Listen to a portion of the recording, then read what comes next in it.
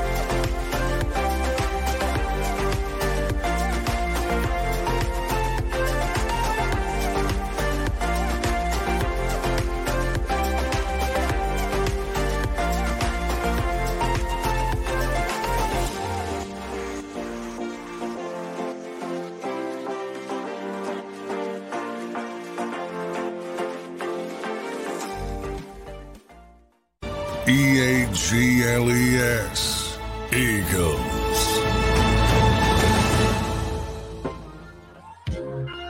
Here we are, Friday. Rob Ellis, Derrick, Gunn. We are rolling into the weekend, and we're gonna be the perfect appetizer for your great weekend. Hi, I never see you happier than when you utter the words, "It's Friday." Oh, what a day! So want to hear my morning? All right, yeah. So I'm up, I'm prepping the show, I'm doing my thing, blah blah blah. My daughter doesn't have a ride to work. My wife's not here. My son's already at work. My car's in the shop. Nothing major, just little stuff, tune-up. Right. So we're trying to figure out. She's trying to reach out to a couple friends. I couldn't get a ride, this and that. So I'm like, all right, what time do you have to be in? She's like 10:30. Okay. So I call up the mechanic. I'm like, hey, have you started working on my car yet? And he said, no, I haven't started yet. All right, I'm like, all right, let me just run. Thank God. It's only like a 10-minute walk from my house. Okay? Oh my goodness. So I ran, and I'm wiping off like soap because I just got out of the shower. So I ran down there, ran down to the mechanic, got the car, said, I'll be right back. With the car anyway. So I run down there, I get it. I scoop her, we go, I drop her at work, come back. And then I'm just like putting out fires left and right after that. So I finally, at like 11:45, I jump in the shower and shave. And in 10 minutes, that was an impressive feat. And here I am. So anyway, I got her to work, got the car back there. It's being worked on right now. When I'm done the show at 3, hopefully it'll be done. I'll go get my car. Run back to the mechanic. Run back to the mechanic, pick her up, and then go from there. So yes, that's where we are. It sounds like a D Gun type day. Oh, fun. Yes. Oh my goodness. It's amazing. It's amazing. When we our kids get to a certain age and you think they're going to become more independent, and to a degree they are, but they still need mom and dad. Yep. That is right. And funny. It's funny when I tell my friends that don't have kids, they're like, well, if I were you should do this, that, and the other. No, that's easier said than done. Yeah. You know what? I always tell people, and a lot of my friends are the same way. When we came up, we had to be more, like in my case, I moved away from home at 19. I've been on my own basically since I was 19. Right.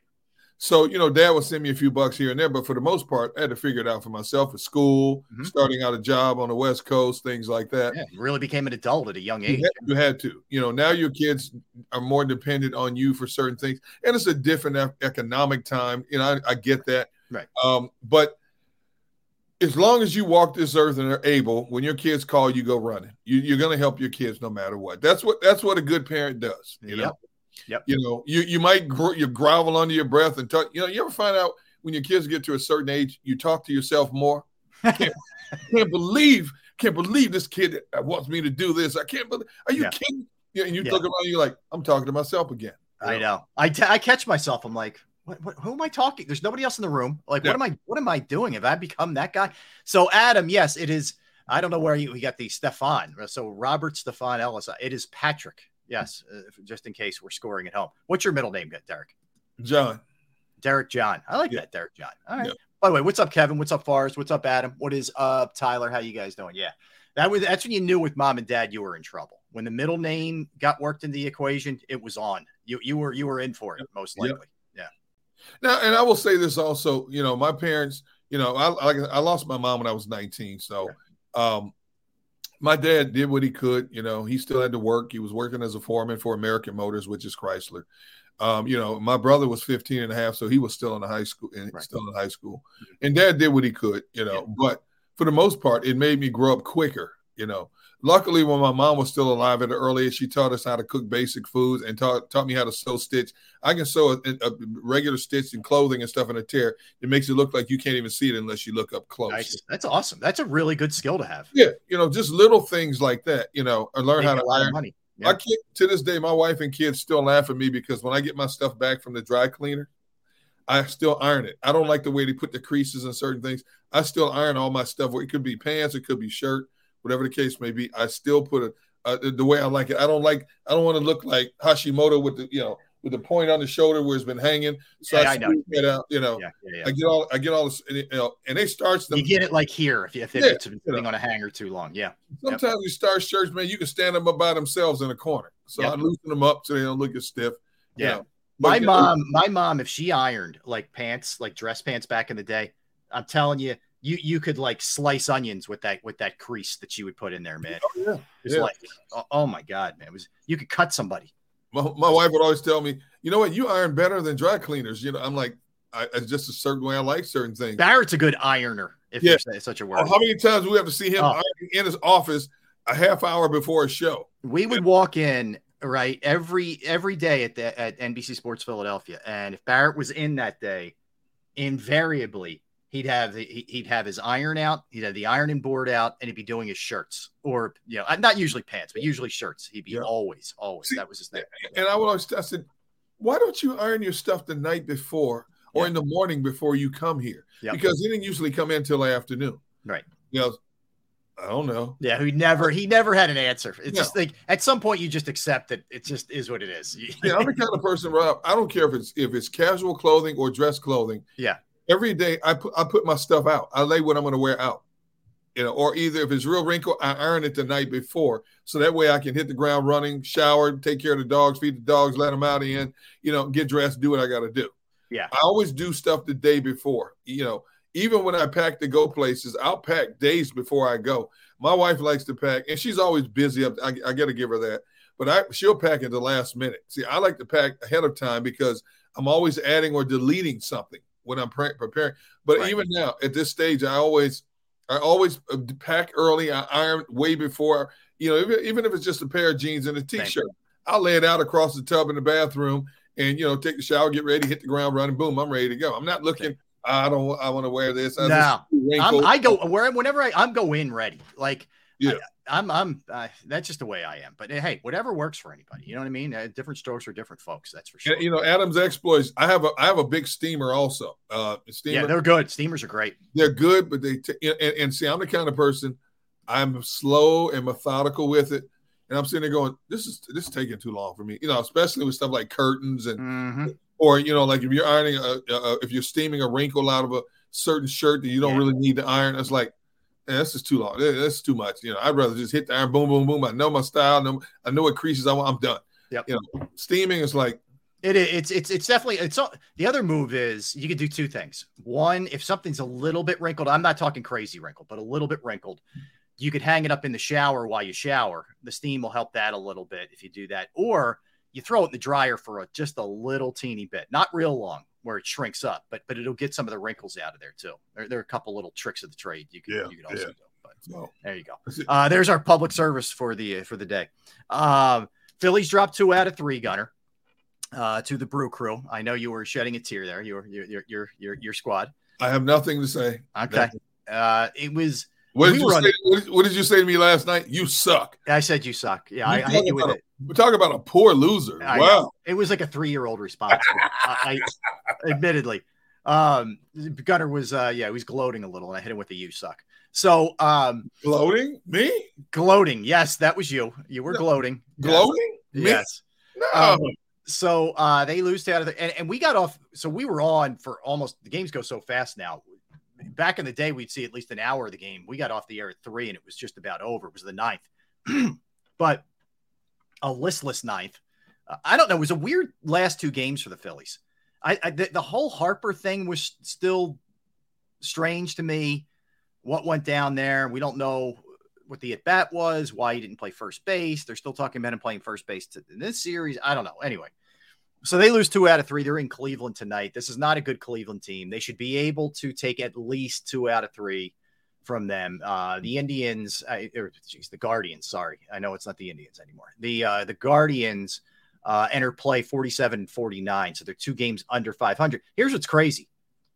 They're 2 games under 500 and they're only 2 games back for that division. Yes. The AL Central stinks. It's the Twins at 50 and 48, then the Guardians, then the Tigers, then the White Sox, then the Royals. Terrible division. Terrible. Hey, think about being in the AL East. You're 2-3 games above 500 and you're in last place like the Yankees are. It's crazy. Yeah, like Baltimore's 22 games over 500. Just to put unbelievable.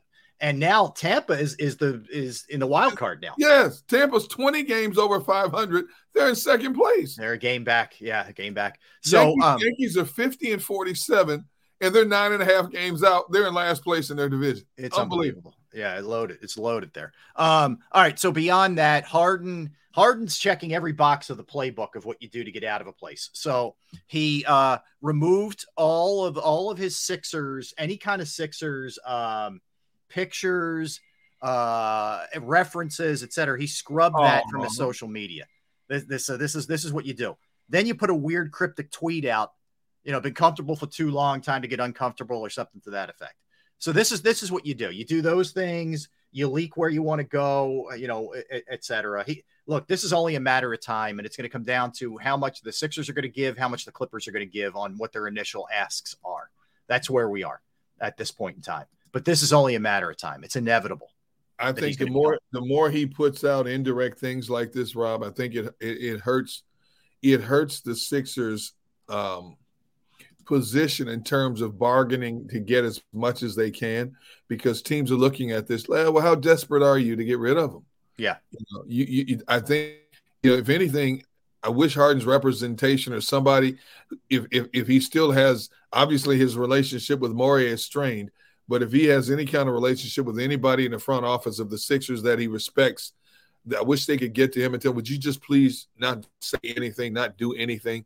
If you want to move, if you want to get out of here, you're killing us here in terms of what we can get for you. Yeah. Or where we can send you. Because some teams have to think, because of his track record, I don't want any parts of James Harden here. We got a good chemistry here. We got a good locker room, a good nucleus. We don't need this here. We don't need a malcontent. What if he comes here and does the same thing and disrupts what we're trying to do? Mm-hmm. Great point. Yeah, it's a great point. Yeah, all you're doing is hurting yourself. If your objective is to get out of there, just lay low. But they don't. I mean, it's worked for a lot of guys to be very, very loud. Let's just say that. So we'll get into the Sixers in a little bit. So the Commanders' sale has been approved to Josh Harris and his group. I want to ask the chat something, and I'll bounce it off you too, Derrick. So Josh Harris now owns the Commanders, the Devils, 2 teams that are the direct rivals with Philadelphia teams. Devils, obviously, with the Flyers, Commanders with the Eagles. Does it bother you as a Philadelphia sports fan that he owns those entities? Doesn't bother me. Okay. Because from a business perspective, if I was in that position with the opportunity to do what he does, I would do the same thing. Mm-hmm. I would do the same thing. As much as I love sports, if I can honestly own pieces of various teams, and I understand it seems like a conflict of interest, but when you look at the Washington team, he's from Virginia. Maybe it's a lifelong dream of his. Hey, I'm sorry, it's in the same division as a team. I own a basketball team, but this is like a lifelong dream for me. Mm-hmm. And to be able to buy that team, if you got $6 billion to buy a team, buy what you want, man. Do what the heck you want. Why? Does it bother you?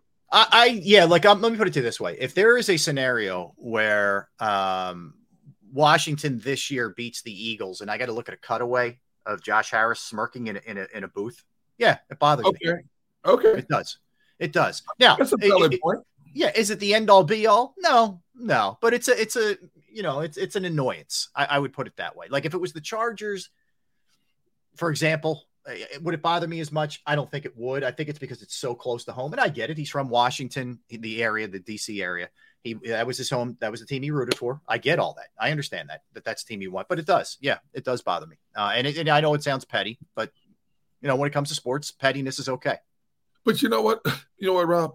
We see so many billionaires now buying multiple teams on multiple platforms. You look at Stan Kroenke. There's a lot of guys out there that are buying soccer teams, lacrosse teams, baseball teams, pieces of this, pieces of that. But they're I know it's the rival thing that bothers me more than anything else. It really is. Like, I don't care that he owns a European soccer team. I don't care that I didn't even care that he had a piece of the Steelers, to tell you the truth. I really didn't, even though it's in state and all that. I didn't care. But anyway, I just thought. But see, Chuck Hutton here has an interesting comment. He says, "I'm bothered. Can't really quantify why." Mm-hmm. And see, you had a definitive answer, but I believe there's a lot of people that could fall under that umbrella. Yeah, it bothers me, but I just can't pinpoint why. Okay, so Father Sean says it doesn't bother me as much as some. If he was a Philly guy doing that, it would. That's a good point. Okay, that's a valid point. You're right. Adam. So Adam says, how much Magic put in the purchase? I don't know what he put in the purchase, but he is definitely a part of the conglomerate for sure. And interestingly, and we'll talk about this a little bit later in the show, but Magic was on the Today Show on is that what it's called? Whatever their morning show is. That today? Yeah, I think so. On NBC. Yeah. So he was on NBC this morning, and he said they may change the name again, which I think is brilliant. Like, to me, I'm serious. I would want to just wash away everything that was associated with Daniel Snyder as much as possible. And it was his idea to change that to the command. I'm telling you, man, I would, if I'm them, I'm putting in for a name change. I get the stink of him off of them. Now, it may take a year or two. You know how slow the process is. It may take a year or two before you can change it, because Washington went through a whole season with just the name Washington. Yes, the Washington football team. Yes. And of course, WTF. You know how people who weren't. See, there we go. We call them WTF. Yep. See, I couldn't agree more. And speaking of Magic now owns pieces of 4 different teams. So there are a lot of guys that are in position financially to do these things. Mm-hmm. Magic's from Michigan. How do you think Detroit fans feel about, him buying into a Washington franchise? Yeah, that's different. That doesn't matter. They don't care about that. Magic played at Michigan State. He's been in LA for 45 years. Oh, I know. No, but if Josh Harris was from Philly, I think that the public outcry would be more valid. Yeah. But because he's from Virginia, right down the road, grew up watching that team, I have no problem with him buying a team. I understand it's in the same division. I get it. You make a valid point, though. If you see him if Washington's beating the Eagles, make a big play, you see him up in the press box in his private suite, high-fiving, people. And, wait a minute, this dude owns the Sixers. Right. They'll stick you in your craw if you're Philadelphia in a little bit. I get it. Yeah. Yep, for sure. All right. Here's the question. Oh, by the way, rest in peace, Tony Bennett, 96 years old. What an incredible career. He spanned 8 decades, Derrick. 8. Like one of the all-time voices we've ever in the history of life. Yes. Tony Bennett. And he was a real nice part, a real gentleman. Like he from everything you read and hear, he was a guy who always looked out for people. And anyway, he had a hell of a run. He had Alzheimer's, unfortunately, the last few years, and but was still up until 2 years ago, still singing, still on stage, still knew the lyrics to his songs. Yeah, crazy. In his 90s singing. Yeah. He did albums, duets with Lady Gaga. Still, he was still very relevant even in his early 90s. So anyway, rest in peace, one of the all-timers. All right, so here's the Eagles question I have for you. You have to choose one game on the road and one game at home that you would go to. Okay. Ooh. Here's the road games: New England, Tampa, LA Rams, Jets, Washington, Kansas City, Dallas, Seattle, New York Giants. That's road. Let's start there. All right. So now you can look at it a couple different ways. One, what's the best matchup? 2, do I want to get out and go to LA for a little while and get some nice weather and or Tampa? Maybe. Fun tailgate, cool place to go. Seattle's a cool place to see if you haven't seen Seattle. So it depends how you want to break it down, a geography or just team or whatever appeals to you. So let's start with the road game that you would most covet there, Derrick. Oh, it has to be Kansas City. Mm-hmm. I want to see the rematch between these two. Yep. And I fully expect both of those teams, when they meet in week 11, I expect both of those teams to be at the top of their divisions. And what a showdown it's going to be on a Monday night. Plus, I love Kansas City barbecue. Oh. I would have a barbecue meat sweat weekend. I told you I did that once when I was traveling with John Clark and our photographers, Jerry Hines, Tom Kretschmer, and Brian Spielman. We did the meat sweat weekend in Kansas City one year. Sweat weekend. Oh, yeah. We went to 3 different barbecue spots in a span of like 18, 19 hours. When we got to Kansas City on a Saturday, we went to a place for lunch. Okay. Then later that night, we went to another place for dinner. And then the following night after the game, we went to another barbecue place. We ended up with Gates the last night, my favorite. So I would go to Kansas City and have barbecue meat sweats all weekend.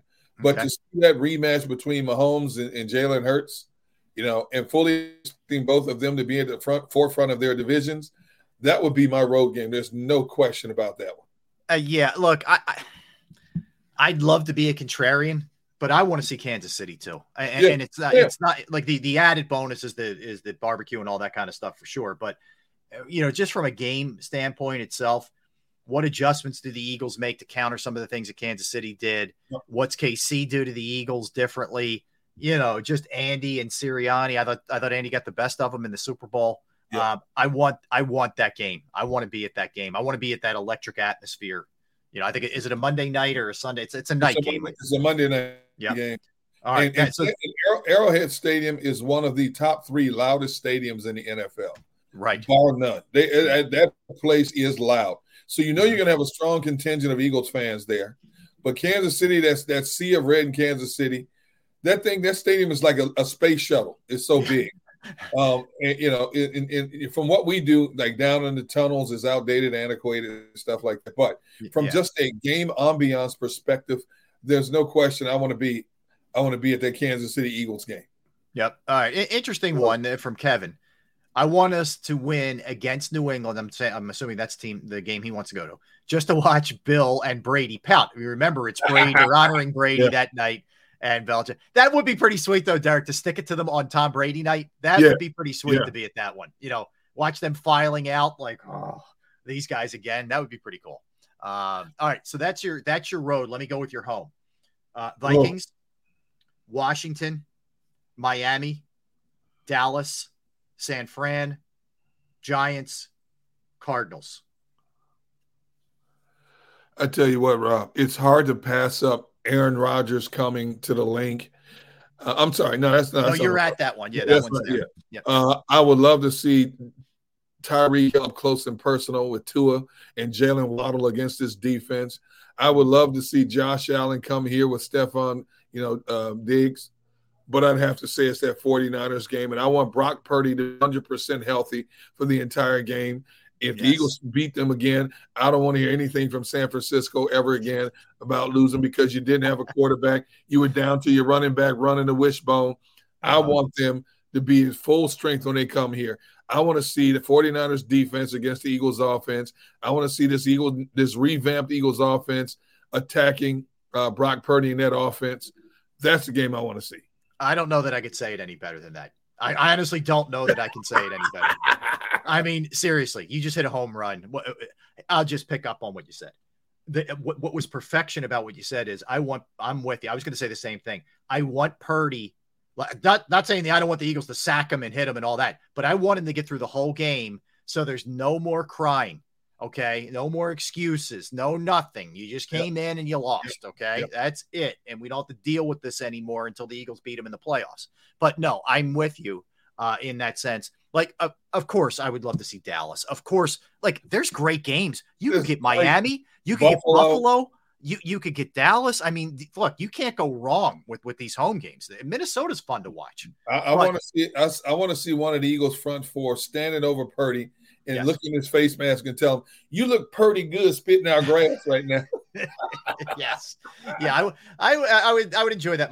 Hassan Reddick maybe again saying, "Hey, remember me? Hi, how are you? Hey, Exactly. Kyle, you going to put a tight end on me? Oh, good. I'll meet you at the same place. Your quarterback. Good. That works for me. No, but that's gotta be the one. I mean, there's been so much nonsense. Yes. With the Niners folks that it's got to be the Niners, and I would almost never put a game ahead of the Cowboys, but I would this time. Wow. So if the Niners were not on the schedule, who would be your game? Dallas. Here's what I would go, Derrick. Dallas. Okay. Dallas. I would go Dallas and then Miami. I like seeing the Tyreek Hill, Jalen Waddle show up close and personal, and just seeing what the Eagles. This is where we're going to find a lot out about the side. Like, how are you containing this? Ooh. What are you doing here with this thing? Yeah, and look, the Eagles pass rush on Tua. I'm not looking for Tua to get hurt. I'm just saying, that's going to be something else to watch. But I think I would probably rank them: San Fran, Dallas, Miami, Buffalo. If I ranked them, it would be San Fran, Miami, Buffalo, Dallas. That's pretty good. I can get to Dallas. It's good. What Dallas is, just mentioning Dallas, how it gets the hair on the back of Eagles fans' necks standing up. Yeah. That was but because the other ones are such a novelty, it doesn't happen often. Right. You don't get to see Miami, this version of Miami coming to the link, loaded like this, and they got a good defense. Mm-hmm. It's not often you get to see Josh Allen coming to the link. Oh, it's true. It's true. So it's not often, so as much as I can't wait to see that first, I can't wait to see Dallas come. And I believe, Dallas comes here first before the Eagles go there. Okay. As much as I anticipate that Dallas meeting, dude, the novelty of having the likes of Miami, San Francisco, and Buffalo come here, to me, that just gets me jacked up even more. So. Yeah, I'm with you. You're a season ticket holder, man. You're in for some fun. Oh my goodness, for some fun. Think about it, Rob. How often do you have a loaded schedule like this, both home and away? Yeah. When you think about, you're playing Aaron Rodgers, Tua, Dak Prescott, Patrick Mahomes, Josh Allen, Brock Purdy, and a revamped Geno Smith all in one season. Woof. Yeah, it's going to be one of those years. It's going to be one of those years. And don't forget about Kirk Cousins, who's one of the best regular season quarterbacks out there. He is. According to Patrick Mahomes, he's the most underrated quarterback in football. We'll dig into that, too, a little bit later. All right. Ooh. Let's hit a timeout. We're going to come back. Looking forward to hanging out with our guest. Chris Brackle joins us from NJ.com. We'll talk birds with Chris. Get set because we're close, Derrick. We are 4 days out. 4 days out. Don't man me. No, it's man. How dare you? All right, let's get a timeout. See me 2 days before the regular season. You. What do I you know what? Don't make me come over there. Okay? All right, let's get a timeout. Let's talk to Chris when we come back. He's Derrick Gunn. I'm Rob Ellis. We are Sports Take, Jacob Sports YouTube Network. All right, let's talk Bravo Pizza. It's Friday. I don't know about you. I will be there later. I will be at Bravo Pizza of Havertown, getting myself an upside down. I'll go upside down. My daughter likes the chicken Caesar salad. So that's probably the direction that we'll go a little bit later. But I've been going there since I was a kid. They've been family owned since 1985. Alex and the crew offer 20 different styles of pizza. They have slices to go as well. They have the you name it, they'll make it. That's pizza by request, specialized your way. Not just pizza, fresh pasta, sandwiches, salads, wings, you name it, wraps, they have it all. But they're also very committed to the community. They have fundraisers for charities, schools, little leagues, where the proceeds go to those organizations. You can follow them at the Bravo Pizza of Havertown on Instagram and Facebook for daily specials and promotions. They are located at 1305 Westchester Pike, Manoa Shopping Center in Havertown. 1305 Westchester Pike, Manoa Shopping Center, Havertown. Give them a call, 610-446-3810. 610-446-3810. Bravo Pizza of Havertown. Take a look.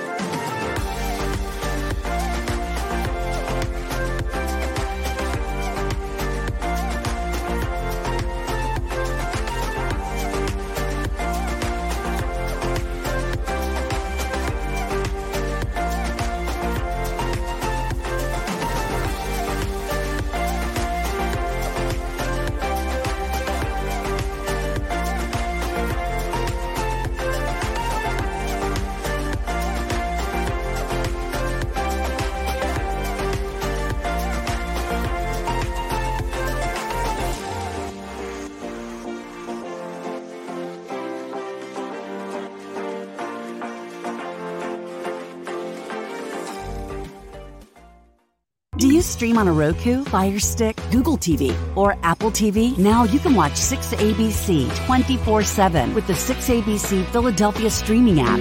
For the big story on Action News, Search 6ABC Philadelphia and start streaming today. Go passionately. Go fearlessly. Go confidently. Go Birds! Go confidently towards your goals with First Trust, Philly's hometown bank for nearly 90 years, and the official bank of the Philadelphia Eagles. We're focused on getting you over the goal line. So go with conviction, go with trust, Go Birds!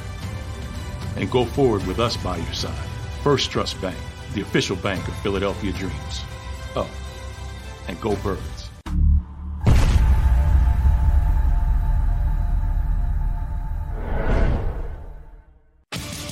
The greatest fans on earth. It's a bold statement, but would you expect anything less from Philadelphia? 58 years of heartache creates a toughness, a grit, a resolve not found in most. Sure, our prayers were answered, but now that we've had a taste, we're looking for more. Pondley Hockey, official partner of the Philadelphia Eagles. All right, did you know I was the Mommy Slam Dunk Champion? Really? Yes, really don't sound so surprised. Let's see it. Oh, you're ready. All right, here we go. Let's hear the crowd. So go to right, I go to left, fake a mom. Mama, go up, mama! She did it. Again? You can't avoid gravity, but United Healthcare can help you avoid financial surprises by helping you compare costs and doctor quality ratings. United Healthcare. Uh-huh. EAGLES. Eagles.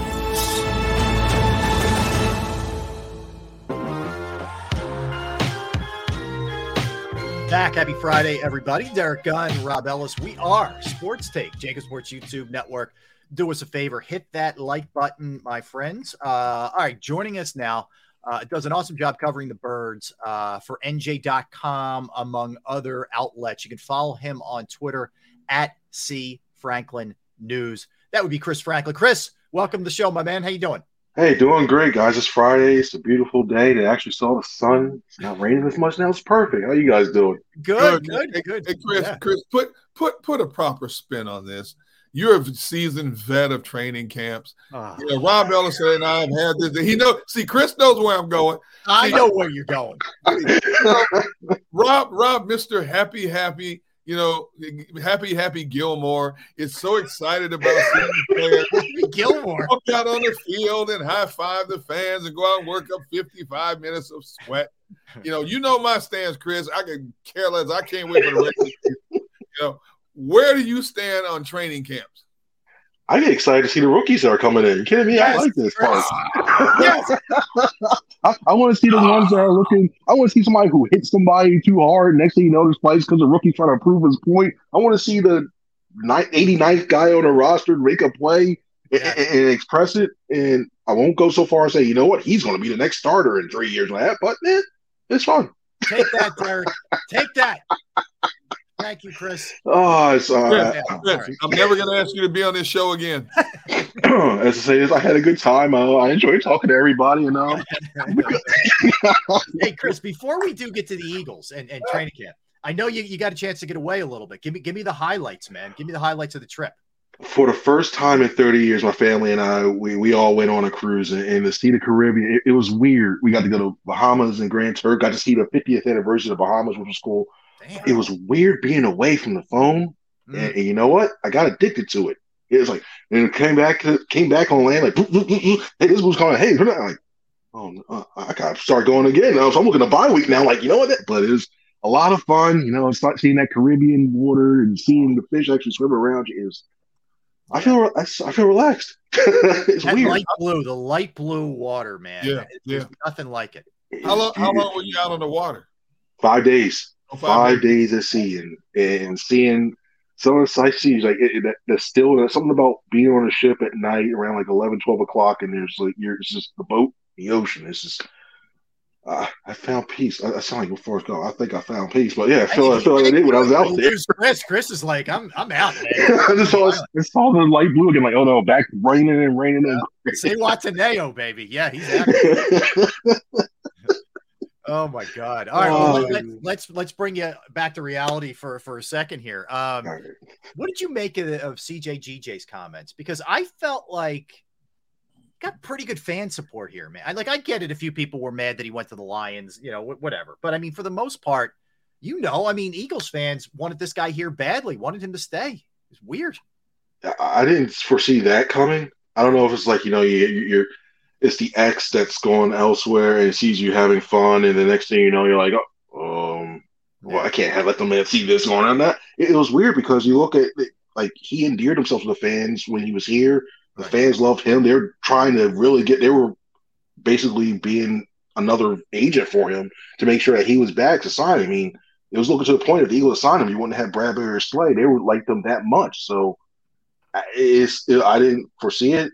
That something like that happening is calling him obnoxious. I thought that was kind of like, there's some segments that are some part of every fan base are, but not enough that was like there's like probably like 5% that are, but most of the people that were behind him, it was weird. It was really weird. Very strange. The way I look at it, I understand his frustration, but his frustration should not be with the fan base. It should be, if anything, with the organization and his agent. If he really wanted to be here that bad, then direct your ire towards whether it was the Eagles front office that may have lowballed you, thought you were going to get a little bit more, or your agent for not being able to get the job done. But for him to lash out at the fan base that truly supported him, screaming for him to come back, he was at the top of their offseason priority list. I'm talking about the fan base. And for him to just spew venom like that, man, I mean, let's just say he won't be coming through the Philadelphia doors anymore. Now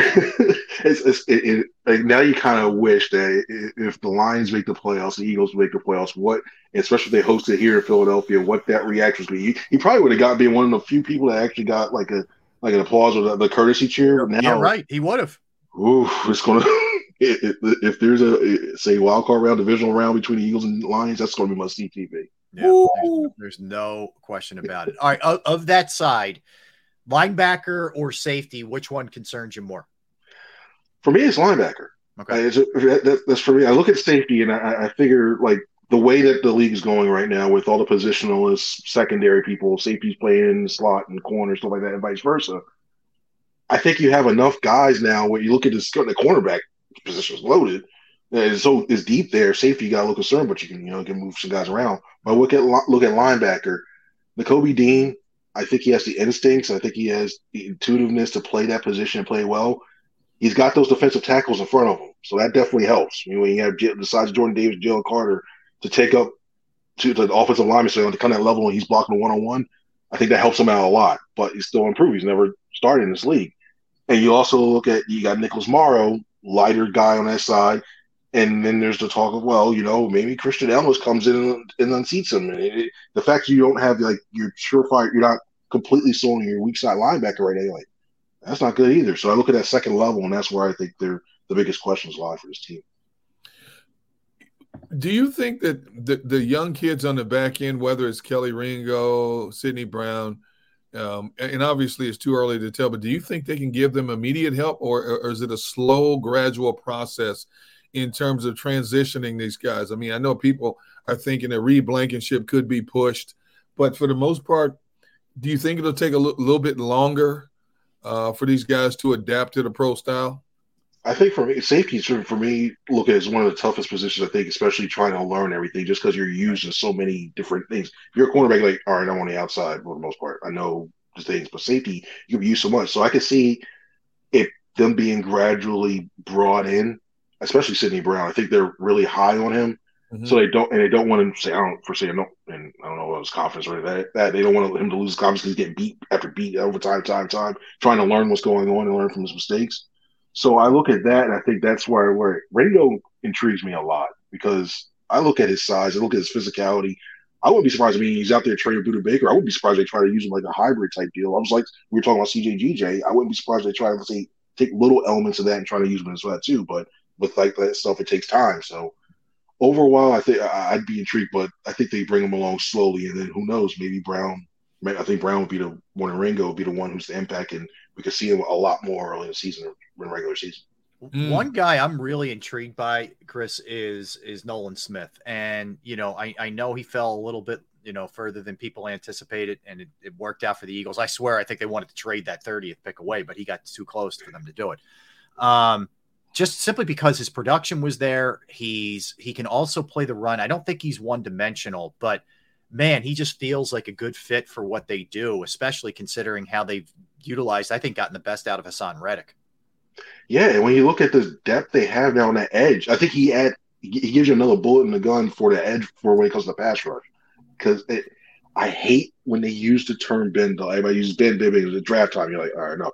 But when we're looking at OTAs, you see it in the way he's able to contort his body around, and it's tough for those offensive linemen to get down to him. And that quickness he has, I think he could be a real problem at times. I really do. Mm-hmm. Would I like to see him bulk up a little bit? Maybe add a couple, like 5-10 pounds? Yeah, they're probably doing that right now as we speak. Ted Rath, those guys trying to probably get him some weight there. But I think when you look at his toughness, technically sound, he's right. The one thing that I had questions with the Eagles' defensive ends and edge rushers over the past couple of years, it seems like they're so hell-bent on rushing from the outside, they rush too far upfield, and we see the wide receiver, the end arounds, the counters and stuff, and they're out of position. One thing I've seen about him so far is that he still is able to get quickness to get upfield, but it's a controlled rush where he makes sure nothing gets outside his outside arm. So I look at that, and I think there's a lot of good stuff that he's shown so far. He could be integral in this for the next couple of years. Mm-hmm. Chris, when you look at the defensive line personnel, the storylines are incredible across the board. Brandon Graham, 35 years old. Can he achieve double-digit sacks again? Fletcher Cox, 32-33. Can he hold up? The infusion of Jalen Carter. Can Josh Sweat get double-digit sacks again? When you look at the D-line personnel, which one individual intrigues you most? For me, and this is when it not even has to do with sacks, it's Jordan Davis. Because I look at him because he's going to be the one that's going to have to make sure those other guys are able to get those double-digit sacks. I think because Hassan Wright's going to get his. We all know he's going to get his no matter what with that. But I think when you have him in the middle ticket too, and you got Jalen Carter going one-on-one against somebody, you can't slide the line really to either side to cover to block these guys. Yep. So if you're going 5-man and you don't have that push in the middle, then you can worry about doing some other things to clog everything up. So I think when you look at Jordan Davis, he's going to have to be the one that steps up and improves this year in order for the rest of those guys to really get those numbers. If he doesn't, it'll definitely won't be anywhere near the 70 sacks they had, and I don't think you'll see anywhere. They'll probably be around the 45, 50. So his role in that at the nose is going to be integral. What do you in terms of like reps, Chris, for Jordan? Are they looking at it like, you know what, last year, yeah, you got your feet wet, but now we're going to need you to be almost an every down tackle? Are they looking at it that way, or how do you think they view his role in terms of? I know they like the rotations all across the board, but will he play a ton more, you think, than he played last year? I think he does. I think they saw what happened when they had Fletcher on the field too long, especially if they lose that Houston game or whatever. So he played like 70 some snaps. I think especially for first and second down, they want him to be more consistent, and he needs to stay healthy because we saw what happened when he left out for those 4 or 5 games. What have you? You saw that. So I think when you look at the first and second down, they want him to be more consistent in that aspect to allow him to do his thing in that, because when he was getting banged up, and you see it, they had to get Linval Joseph, and you saw what happened over time. Linval started to overtake him at times when it comes to the snack house, even when Jordan came back too. So it's more for him. It's more about It's more about consistency.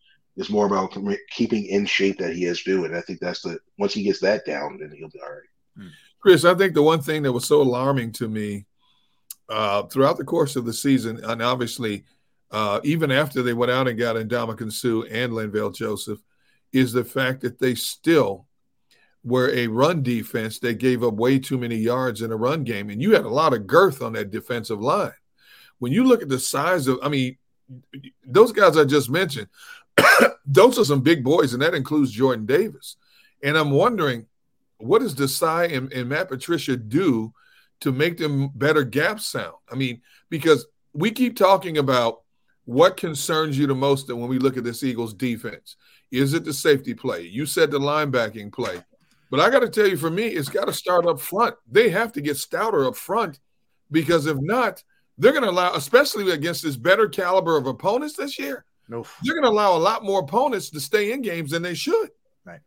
Yeah, when the Commanders came in and they basically ran it down their throats, they should have believed basically, hey, this is how you get that. And their biggest strength can be their weakness. It's almost like they have to force themselves to force control chaos, and the fact that there's, just like we talked about the edges, they were worried about getting the sacks at times. Like, okay, I can shoot this gap. I'm gonna beat everything, and that's cool to have that inner competition along the line. Like, no, I'm gonna get this.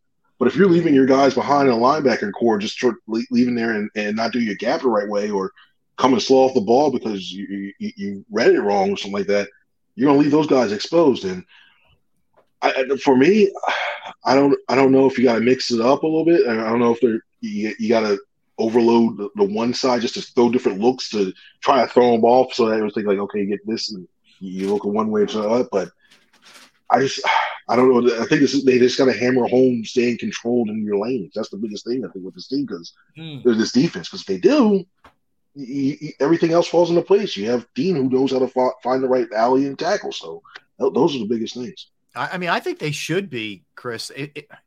Maybe San Fran's number one, and probably somebody I'm not thinking off the top of my head, but I think they should be top 3, top 4 in terms of sacks still. I mean, you're still bringing back a lot of firepower with a lot of young guys who at least are positioned to be effective getting to the quarterback. Yeah, Buffalo. I throw Buffalo in there too. I think Buffalo has a lot. They have a lot of horses up front. Von Miller coming back. Yeah. And it was interesting. I mean, somebody was telling me beforehand that when you look at the defenses that the side were involved in, not necessarily the defensive coordinator were involved in, they had more than 44 sacks per each of those seasons too. So when you look at that, when we saw what he did with Chicago, when he had Quinn and he had Mack, you see he can do some things in there. It's a matter of just not getting too vanilla and stale that after a while everybody goes, well, I see what he's doing. Okay, I know what this is happening, and you're burnt again, and we see you death by 1,000 paper cuts, and they're just methodically marching down the field. So that's the biggest thing. It's a lot's going to have to fall on the side shoulders to scheme it right and have a couple surprises up his sleeve. Chris, I hate doing this, but because of what we do for a living, it always comes up. It's like an annual event. Do you think with this schedule, with this team, with this new look in so many areas, do you still think this is a 14-win team with this schedule in front of them? I didn't have 14. I think it's more of a 12, which this year I think it's going to be. I think it's a 12-win team for sure, especially with this. It's just too many. That stretch in the second half after the bye is brutal. So they're going to have to come out, and it's imperative they get off to a high start, because when you go the grind that they have on there, is going to be rough. I think it's 12 team. I think the games you really have to win are going to be the game against the Cowboys. You have to win the series against the Cowboys, because I think if you don't, you're looking at being the 5 seed and you're on the road, and good luck trying to be on the road, trying to win your way to get to back to the Super Bowl. And you need the 49ers, because I still think they're going to be the other team that's going to be in the ring for that number 1 seed. So if you beat the Niners, if you win that series, even if you tie and you handle the rest of your division games with the Cowboys, and you handle the rest of your division games, that's fine. But you also need that 49ers, because I think if you going out to San Fran for an NFC Championship game, a little bit tougher than if they have to come back here again with all the questions looming about what happened last year. Yeah, that is going to be huge, and it's going to be way tougher. I mean, the thing is too, though. I mean, if you look at the division, I'm going to take San Fran out of it. Derrick and I will do this a little bit later. We're going to run through all of them. Dallas' schedule's right there with the Eagles. It's right there, and they got some.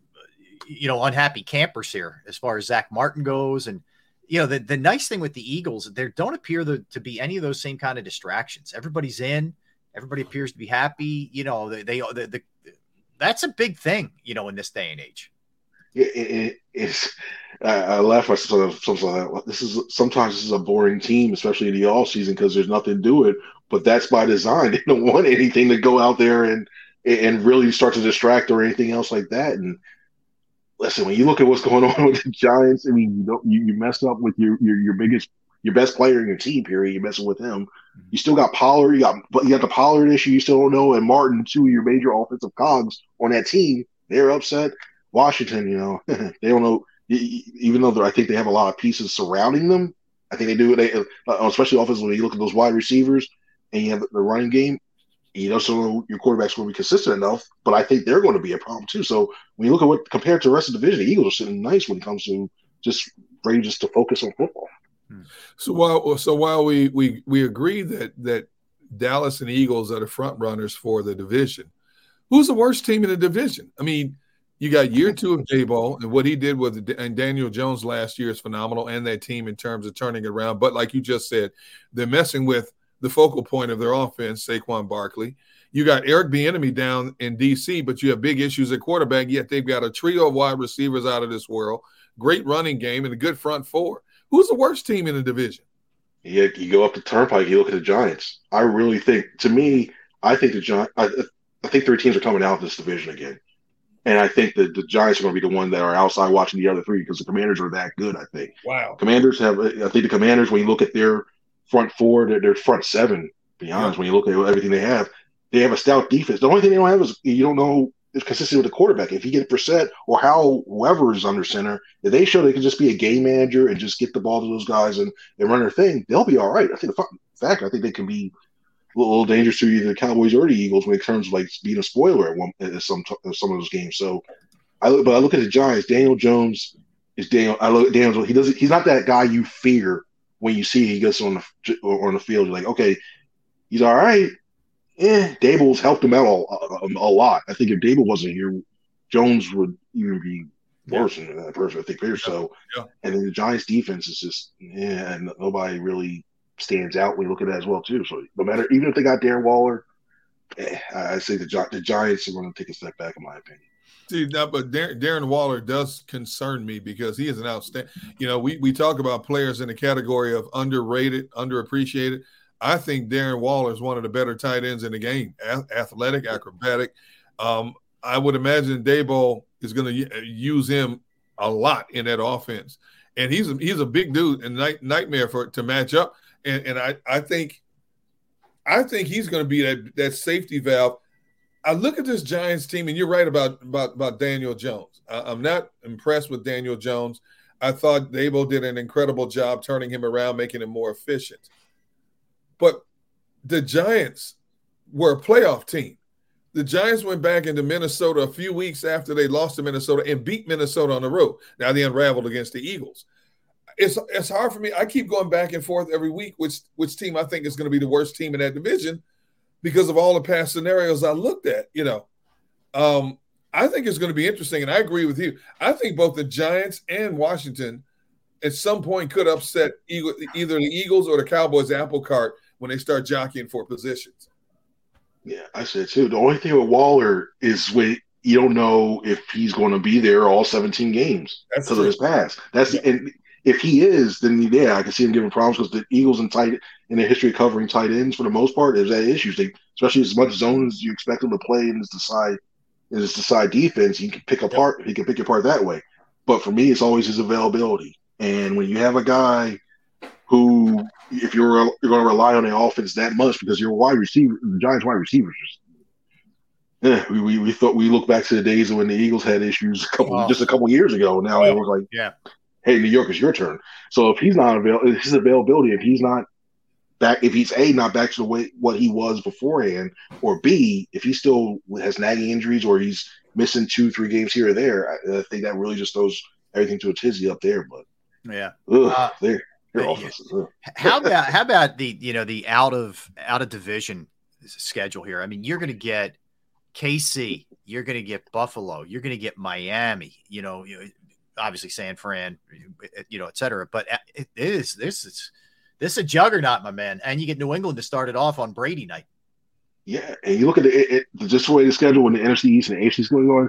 You used to think like the Eagles have always beaten the Jets. Now the Jets all of a sudden, even that Jets game's now a question mark. Yeah, that's a good point. I should have put that in there too. You're right. Yep. The AFC East is tough. And I'm shocked. The only thing I'm shocked right now is they didn't have to somehow find like, you know what? Nah, this isn't too hard for you. They threw the Bengals on there somehow, some way there, but that's not happening. Thank for them. But it's going to be. You don't look at when you look at like the tiebreakers and everything, and that thing that goes in the minds of sometimes.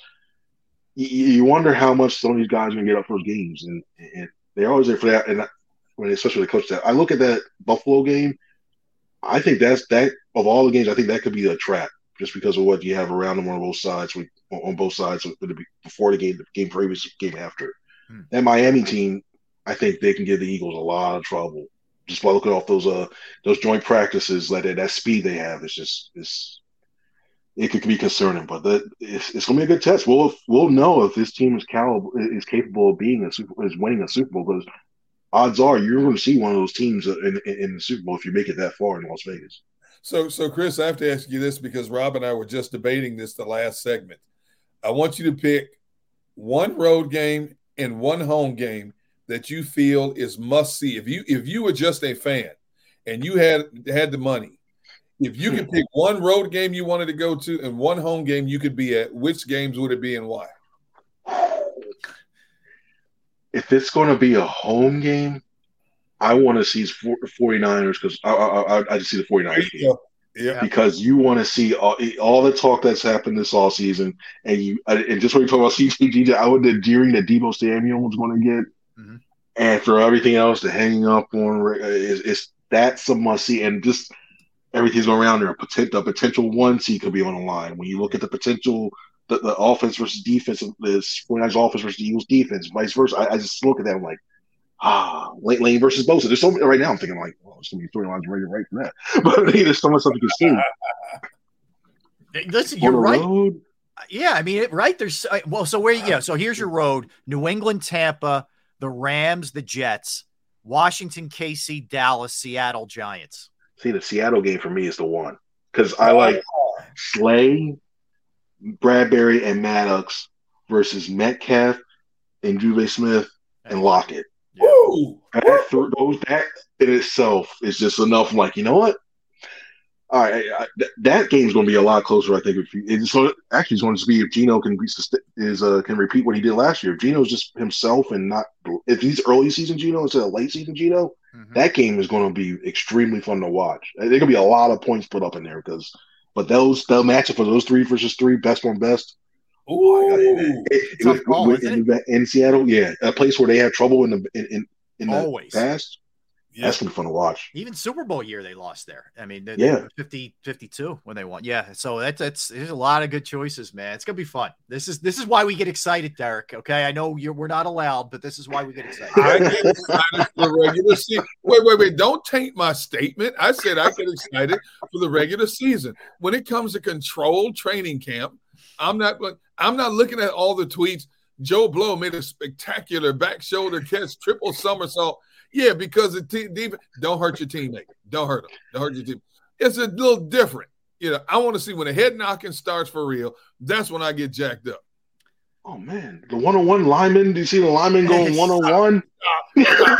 Sled work. Yeah, exactly. Stop it. Oh my God. Josiah Scott versus Devin Allen. Come on. Yeah. Come on, Chris. Don't feed it to his fire, man. Chris, who's returning punts? Is it Covey again? Is he the leader of the clubhouse? When you look for the most sure-handed person, yeah, he's the one. I think it's one of those things where you're looking, unless there's a situation where you're down and you need a real spark, you want to try to make something happen, then you put Devonta back there. Yeah, I don't love that, but I hear you. I don't love it. All right, Chris. Since Rob is trying to sensationalize my sentiment, here's my chance to get back at him. This is one thing, Chris, that sticks in his craw when we talk about the Eagles. Okay. It's supposed to be your punter when it's all said and done. Oh, it's going to be Sipos. It's going to be Sipos. It's going to be Sipos because it was more Zettner. When I looked at like some of the kicks he made, and I looked at something, I'm like, all right, Zettner gonna be right. I'll preface this by saying it was the only one day we saw him punting. But Sipos was getting off 5-second hang time kicks and placing them in good spots. You know that, Rob? Zettner had shanked a couple. I know. It was only one day, but get ready to see him back. I know. I'm not in a good mental place to handle Sipos right now. I need time for this. You'll enjoy it up to about like late November, and then when the wind starts getting cold, it might start. Yeah. I mean, I can't believe that this is going to happen again. I can't believe it, but it is. All right. All right, Chris, listen. He had to get his revenge. Chris, we appreciate it, man. We'll check you out on Twitter as always. C Franklin News, but also NJ.com. Chris is the Eagles beat writer. Check out all of his work. Chris, looking forward to talking to you soon, man. Thanks for your time. Appreciate it. Thank you, guys. Y'all have a good one now. Enjoy. All right, Chris. You are a weasel. What are you doing here? You got to go Sippos? Really? You are the worst. You go to the Sippos. You don't pull out the Sippos card like that. You just wait for that one a little while, okay? I don't need it. You're taking me down on a Friday with Sippos? It's not right there.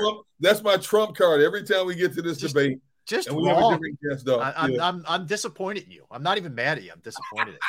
All right, let's hit it. Let's come back. You know what? Let's keep the football chat going here. Oh man, we're gonna look, Derrick, at the schedules of the teams in the NFC East, meaning Cowboys, Washington, and New York. But let's add San Fran in there just for the heck of it.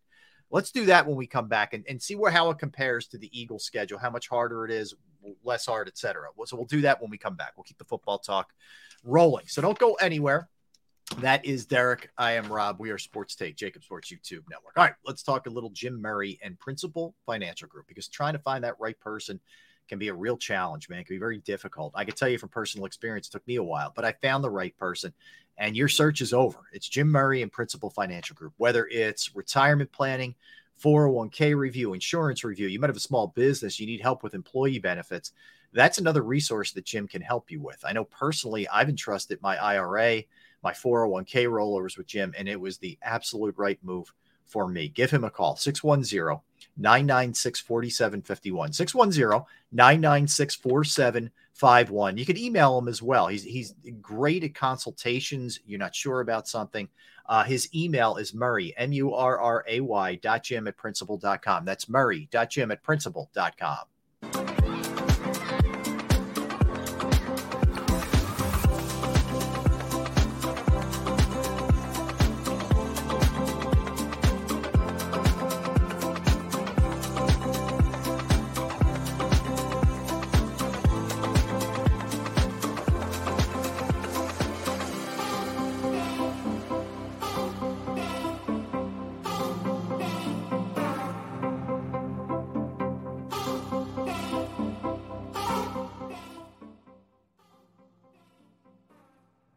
Heading down the shore, have a ball once more.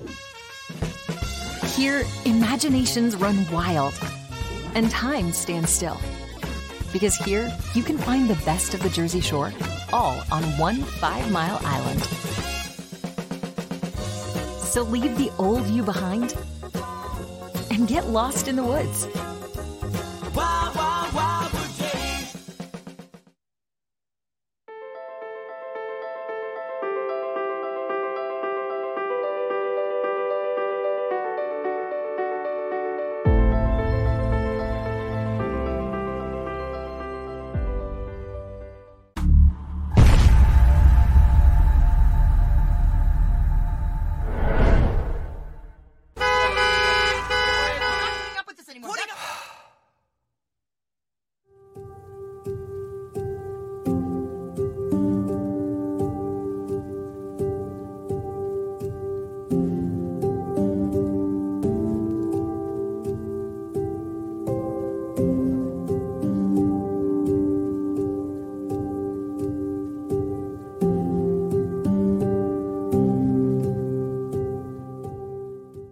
Score and save in southeastern PA and Delaware with Colony Pools this football season, and let the experts close your pool with a custom Merlin safety cover in green for the birds. And if you join our Winter Watch team, we'll give you another 20% off, and Colony Pools will handle it all.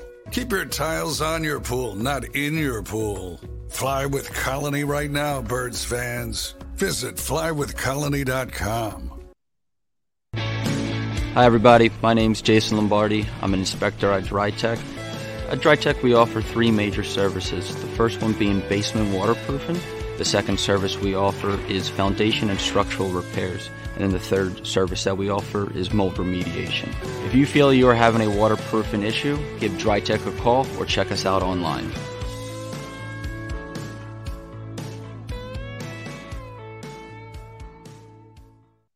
Eagles. Eagles.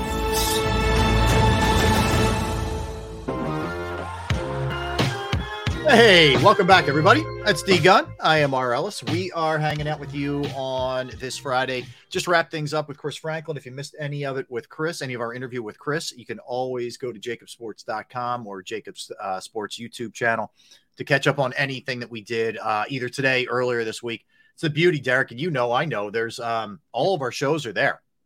So you can always go back and check out anything we did. Yeah. And we've had some great guests on this summer. Jason Kelsey was phenomenal a few weeks ago. Lane Johnson off the charts. Brandon Graham, of course, makes a comment. It blows up on Twitter. People took what he said out of context. There's over 2 million views on that comment. And a lot of people that commented were either Kansas City fans or non-Eagle fans. And that's right. But Brandon Graham said, you know what? It is what it is, man. Yeah, BG lets it roll off. Yeah, so he's certainly a guy who's a lot more chill when it comes to that kind of stuff. Yeah, so you can always like, comment, subscribe to Jacob Sports. All right, so let's hit the schedules, Derrick, because we have gone over the Eagles' schedule. We know how challenging it is. We know there's, especially coming off the bye, what that looks like and how big a challenge that's going to be. But all right, let's start with Dallas. If we're looking around the NFC East and what their schedule bears, okay. All right, so here we go. You tell me. And I know we're kind of just doing this off the top of our head, but, whatever. They'll start off at the Giants. I mean, I think Dallas wins that, but that's not an easy game by any stretch at the Giants to start off. No. But Giants are a team that always gives them fits also. True. That's very true, actually. And the fact that they're playing this one at the Giants, and, of course, if I'm Brian Daboll, throughout training camp, the first thing I'm saying is this team won 12 games last year. This is a tone setter for us. This is a statement. People think last year was a fluke that we got into the playoffs, especially after we got embarrassed by the Eagles in the playoffs. Mm-hmm. This is a new year, a new directive, a new mission. We could set a tone and send a message if we can take down the Cowboys, who beat us twice last year in the first game of the season here in our home stadium on a Sunday night. Good point. Okay. Yeah, at New York. All right. So then they come back it's a Sunday night game. Then they come back the next week. They get Aaron Rodgers at home. Yeah, you get a New York double dip here. You go Giants and then Jets. How about your first 2 games of the season, both home and away, are in the same stadium? How about that? Think about that. The Jets and the Giants play in the same stadium. Right, but the second game for Dallas is at Dallas. Oh, no, I'm sorry. We're looking at Dallas. I'm sorry. I keep thinking Giants. My bad. No, that's okay. You're right. Yeah. So you're at New York for them, and then home Jets. That's 2 tough ones out of the chute. Can the Jets offensive line hold up against Dallas's pass? That is the huge key. Will Aaron Rodgers have enough time to step back and find the likes of Garrett Wilson, Allen Lazard, so on and so forth? That's going to be a key. That's going to be a key. Let me give you the other key. Is Dak going to be able to not throw a pick to Sauce Gardner or one of those, really, quality defensive backs that the Jets roll out there? So that's going to be an interesting, sight to see as well. All right. So can you imagine Sauce Gardner against either Brandon Cooks or CeeDee Lamb? Mm-hmm. That's going to be nice. It's going to be nice. Yep. Oh, and how much does Dak just not even look at his side too? Is that whoever's there? Are they just taken out of it because they don't mess with Sauce Gardner? That I wonder about that too. All right, so that 2 challenging ones. This is where they can kind of get going maybe a little bit, even though it's tough to go out to the West Coast. They're at Arizona. That should be a win. I agree. Come home against New England. I think that's a win as well. I agree. All right, but. Here we go. At San Fran on a Sunday night. That's week 5. At the Chargers the next week on a Monday night. That's not easy. That's going to be tough. That you back-to-back weeks, you have the 49ers defense, and then you get Justin Herbert. That's not, and then you got the Chargers defense. You got Bosa and Derwin James to deal with. That's not easy. That's not easy. We talk about the Eagles schedule. Oh my goodness. This schedule is just as brutal the way it's lined up. Yes. Yeah. That's tough. All right. So then They get their bye week in week 7. So we're up to week 7 now at this point. They come home for the Rams. I think that's a win. I think it's a pretty favorable game for them. Yep.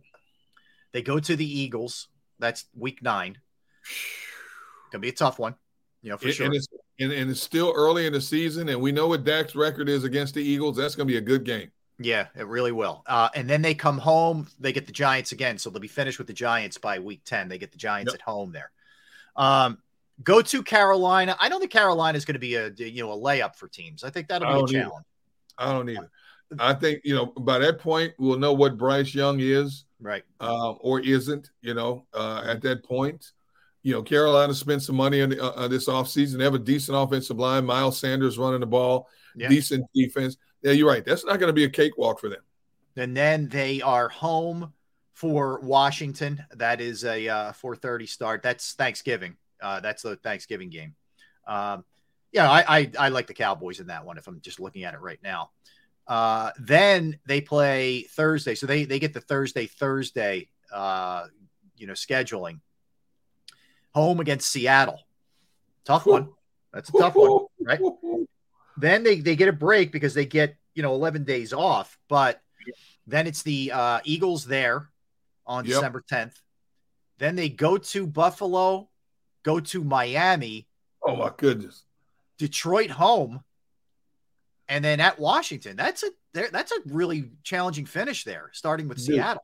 That's a murderer's row right there. I mean, my goodness. You get Josh Allen, Tua, Jared Goff, and close out against one. Jeez. Yeah. We keep talking about teams 1-12.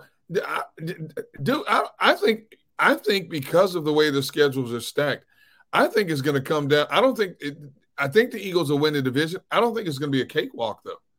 I think it's going to be health factors involved here, timing of games, home or away situations. It's between those two teams, man. And plus, Dallas gets Detroit and the Eagles don't. Right. That's a big break. That's a big break this year. Yeah, I agree with you. I agree. So, look, I'm not telling you the Eagles schedule isn't tough. It is. It might be the toughest in the league. That's not far off. That is not far off. Absolutely not. Yeah, for Dallas. All right, let's do you want to do Washington next? Who you want to do next? Let's do Washington. All right, let's go Washington. All right, so here's how they open up. Week 1 should be a win. They're home against the Cardinals. Okay, so they have an opportunity to get off to a good start. But the next 3 weeks, they go to Denver. I think Denver is going to be a totally different team. Yep. Right? Home Buffalo, at Philly. At Philly. So that's their next 3. I see them starting out 1-3. I agree. I think they win the opener and lose the next 3. Yep. Okay, now they could get back on their feet a little bit. Home against Chicago. That's a Thursday night game. Should be a win, I think. At Atlanta, not going to be easy. Yeah, I mean, that could go. That's a toss-up for me, that one. I think Atlanta's defense, because of the money they spent bringing in X amount of personnel, I think Atlanta's defense is going to keep them in a lot of games. But can Ritter produce on the other side? Well, that's a big question mark. You know where I'm at. They're my surprise team, so I think they're going to be. I think they're going to be tough. So, all right. So they at Atlanta, and then they get they're at the Giants. Here's their stretch. Oof. Listen to this stretch. Okay. Week 7 at Giants, home for the Eagles, at the Patriots, at the Seahawks, home for the Giants, at Dallas, Miami. They don't get their bye week until week 14. Dude, I'm sorry, but that's a worse stretch than what the Eagles have. We talk about that Eagles 5-game stretch. Yeah. That stretch is worse than the Eagles. That's terrible. I mean, at Atlanta, at Giants, Philly home, at New England, at Seattle, Giants home, at Dallas, at Miami. That's week 6 through 13 right there. That's 8 games. If I'm watching it, I'm saying, man, this ain't fair. This ain't all right. So after the bye, they're at the Rams. I mean, but still, it's hard to go to the West Coast. Then Christmas Eve. Oh my goodness. They get the Jets at New York, San Fran home, Dallas home. They're in trouble. They're in trouble. Yeah, dude. I don't know if they'll win 8 games. They won 8 games last year. Yeah. I honestly don't know if they'll win 8 games this year, to be honest. Yeah. I agree with you. And that, that's a tenuous spot with a new owner coming in there. You're an inherited coach, man. Okay. All right. So that's Washington. So again, not easy. Let's go Giants now. And we'll also do San Fran, as I mentioned. All right. So the Giants, home against Dallas to open it up. Oh, no, I'm sorry. We're doing the Giants now, right? Doing Giants, yeah. Home against Dallas. That's a Sunday night game, yep. Right. Yeah. At Arizona. Yeah, we'll see. At San Fran. We didn't do this, did we? No. No. Okay. At Arizona, toss up. Probably should be a win. At San Francisco, very tough on a Thursday night. Short rest, 4 days. Seattle home. At Miami. My goodness. At Buffalo. Washington home. Jets home. At Raiders. At Dallas. At Washington. New England home. Bye week 13. Home Green Bay. At New Orleans. Yeah, this is tricky. At Rams home. Philly home. Oh my God, dude! This is the year the NFC East pays its dues in terms of roadblocks, landmines, however you want to categorize it. All the teams in the NFC East. I mean, at least the Giants get to watch a revamped Green Bay team on their schedule. But my goodness, dude! I mean, it's like, can the Giants win 9 games on this schedule? I'm kind of with Chris, like Chris Franklin earlier. I don't know what it is, Derrick. It's just my gut, and I have a lot of respect for Dable. So I'm not. I just feel like they overachieved last year. I don't know that. It feels like a step back or just kind of a plateau for them. For me, I don't know that there's going to be giant improvement there. No pun intended. Can you look at this Giants schedule and honestly pick 9 games they're going to win? Just based off the schedule. I'll go at Arizona. I mean, think about it. Washington home. 2. Green Bay. New England 3. home, maybe. 4. Rams home, 5. They're not going to get swept in the division. I think they're looking at 7 wins. Okay, I was going to say, even if they won 2 division games, 7-9 after 7-10 basically. Right. After a 9-7-1 season. Yeah. Your fans are going to fall out of love with Dabo real quick if that happens. Yeah. It's tough, right? I mean, it's that's a challenge. All right, let's go San Fran now. Let's dig into what they're looking at, because I think they're in terms of if home field advantage, you're certainly, these are the teams you're going to be concerned about. Okay. At Pittsburgh, that's a very tough game. Yep. Right. At the Rams. Yep. I think that's a win. Giants home. Yep. Win. Arizona home, win. Yep. Dallas home could go either way. Yep. At Cleveland is going to be a tough game. I'm looking at it at the very worst. They're going to be 5-1. Yeah. Yeah. They could get off to a good start here. Yes, they could. At Cleveland, toss-up kind of game. At Minnesota. Yep. With Brian Flores as the defensive coordinator now. True. But Minnesota's let go of a lot of personnel, so we don't know what that Vikings defense is going to look like personnel-wise. I agree with you. I don't know yet. I need to see a couple weeks of Minnesota before I – Yes. Bengals home. Yep. Tough game. Bengals are not afraid to go on the road. We know that. Nope. Bye week 9. And then at Jacksonville, challenge. That's a tough game. Yep. Home Tampa, that's a win. Yeah. At Seattle, very tough game. Tricky game. At Philly, very tough game. God, they get Seattle again 2 times in 3 weeks. You talked about this yesterday. Yeah, that's crazy. That game's home against Seattle. Then they're at Arizona, should be a win. Baltimore home on a Monday night. That's actually Christmas. That's Christmas Day. That's the night game. That's a nice Christmas night game. Baltimore, it is. San Francisco. Oof. It is. At Washington on New Year's Eve. And then the Rams again home to close it out January 7th.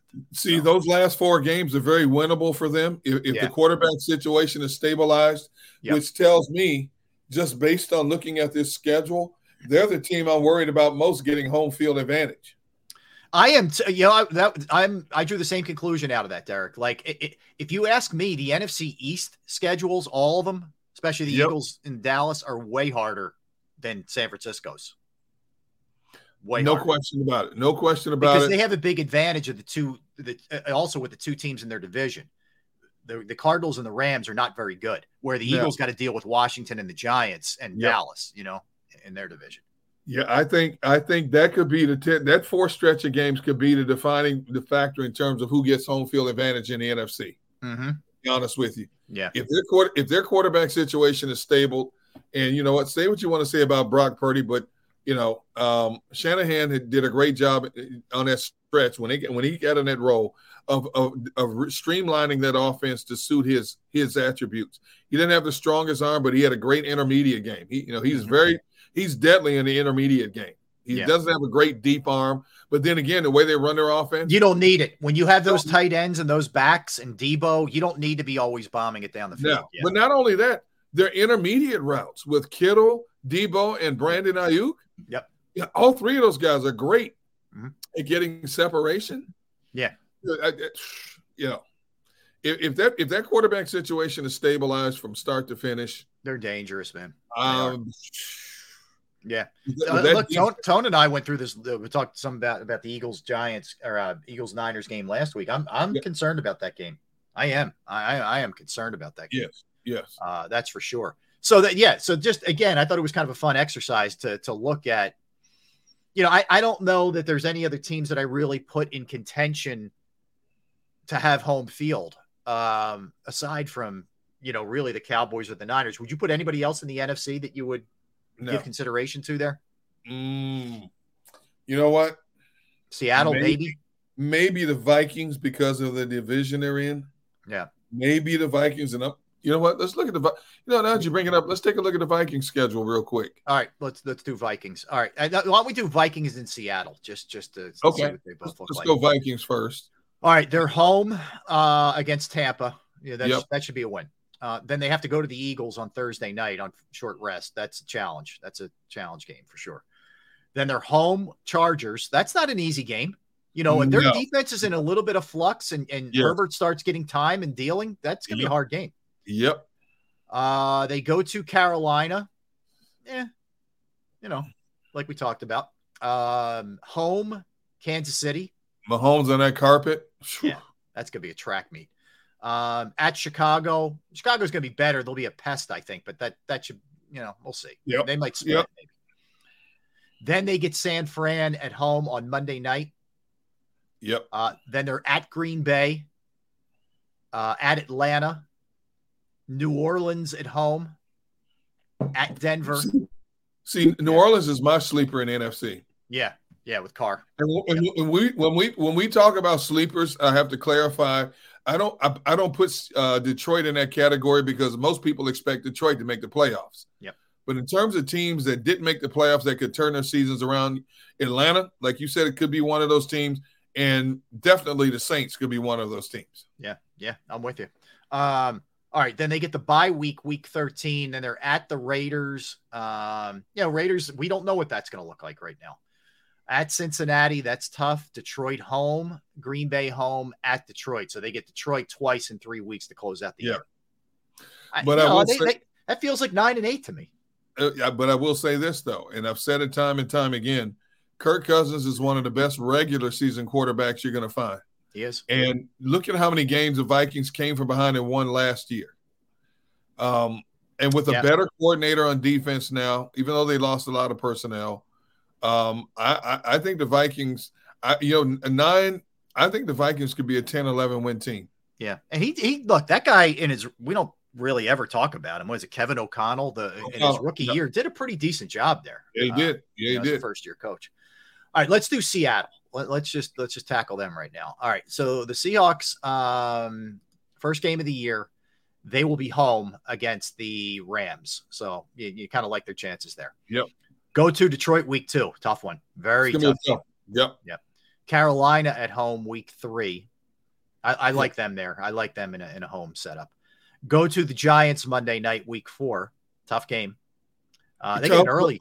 But I like them against the Giants in that game. Okay. It's gonna be a tough one. Yep. Early bye week 5. Oof. Yeah, that's not good. Most teams don't like their buys that early. That's too early. Week 6 at Cincinnati, tough one. Week 7 home against the Cardinals, should be a win. Week 8 Cleveland at home. Yeah, at home. And then at Baltimore week 9, tough one. Wow. Washington home, at the Rams, San Fran home, at Dallas, at San Fran. There's the 2 and 3 week deal. Woo. At the Eagles, at Tennessee, Pittsburgh home. That's a tough. How about this little run? San Francisco home, at Dallas, San Francisco on the road, Philly home, at Tennessee, Pittsburgh home. And then they close it at the Cardinals. But those games leading up to that last game of the season are hard. Yes.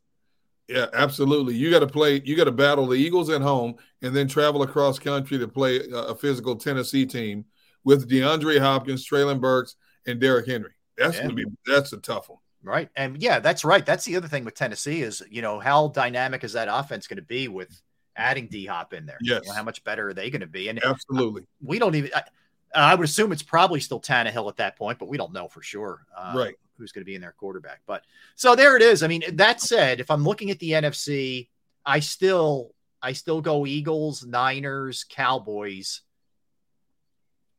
Then it's Seattle, Minnesota. In that, you could kind of flip either one of those two, I think. I concur. I'll agree with you there. Yeah. I would, if I had to categorize them, I would have to say yes. Okay. All right. Let's step aside. Hey, our NFL segment at 2:00. We're going to get into a couple different things.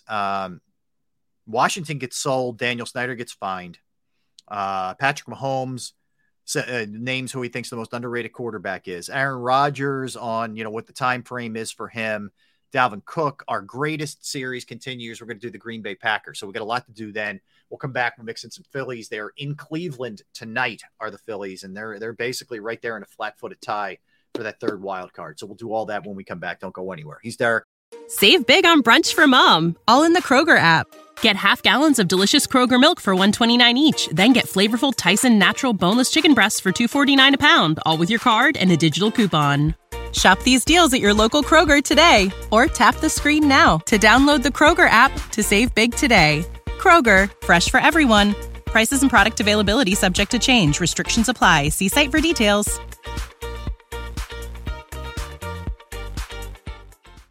I'm Rob. We're Sports Take, Jacob Sports YouTube Network. Let's talk about Pro Action Restoration. All right. So you get rain and maybe some flooding, or unfortunately you have a fire, or you look around, you get some mold and you're not really sure what to do, right? Well, you're probably not equipped to handle that. I know I wasn't, but Pro Action Restoration is. They're on call 24 hours, 7 days a week. Okay. I went through it. It was a Saturday. I reached out to them. They got out to my parents' house right away. They fixed the problem. It was a huge relief for two older people who couldn't handle it. And I was there trying to just bail water and whatever. We got it fixed. We got it taken care of. The price was right. The crew was great. They are licensed, bonded, fully insured. They've been serving the tri-state area for more than 2 decades. Pro Action will work in conjunction with your insurance company also. So again, water, fire, smoke damage, mold remediation, you name it, they can handle it. Give them a call. 610-623-3760. 610-623-3760. You can reach out to them online as well. ProActionRestoration.com. That's ProActionRestoration.com.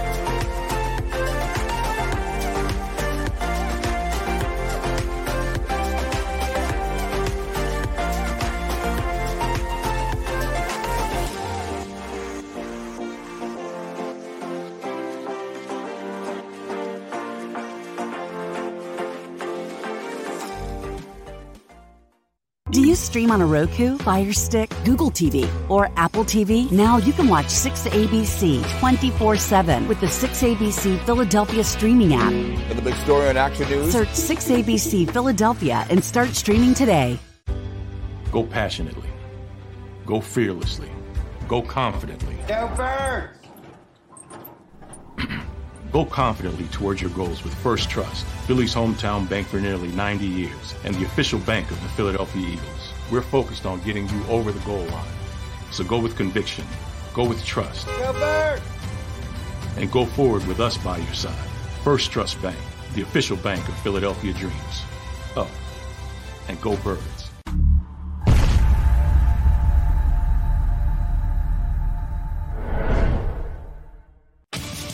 The greatest fans on earth.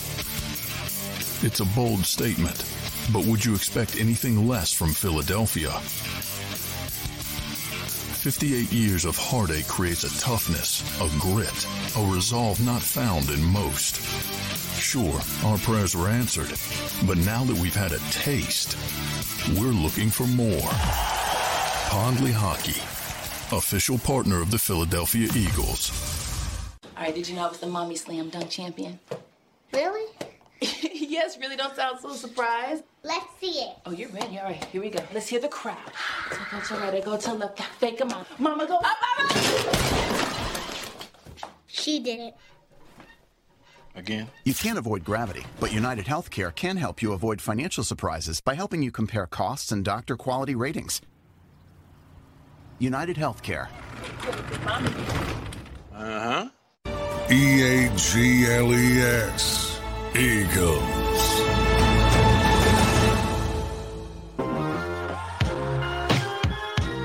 Oh, let the vibes flow through, baby. It's Friday. Woo! It is Friday. It is, and it's a beautiful thing. What do you have playing for the weekend? What's going on? What are the what's the big thing in the Gunner house? My wife's got me on this honey-do list. She has this.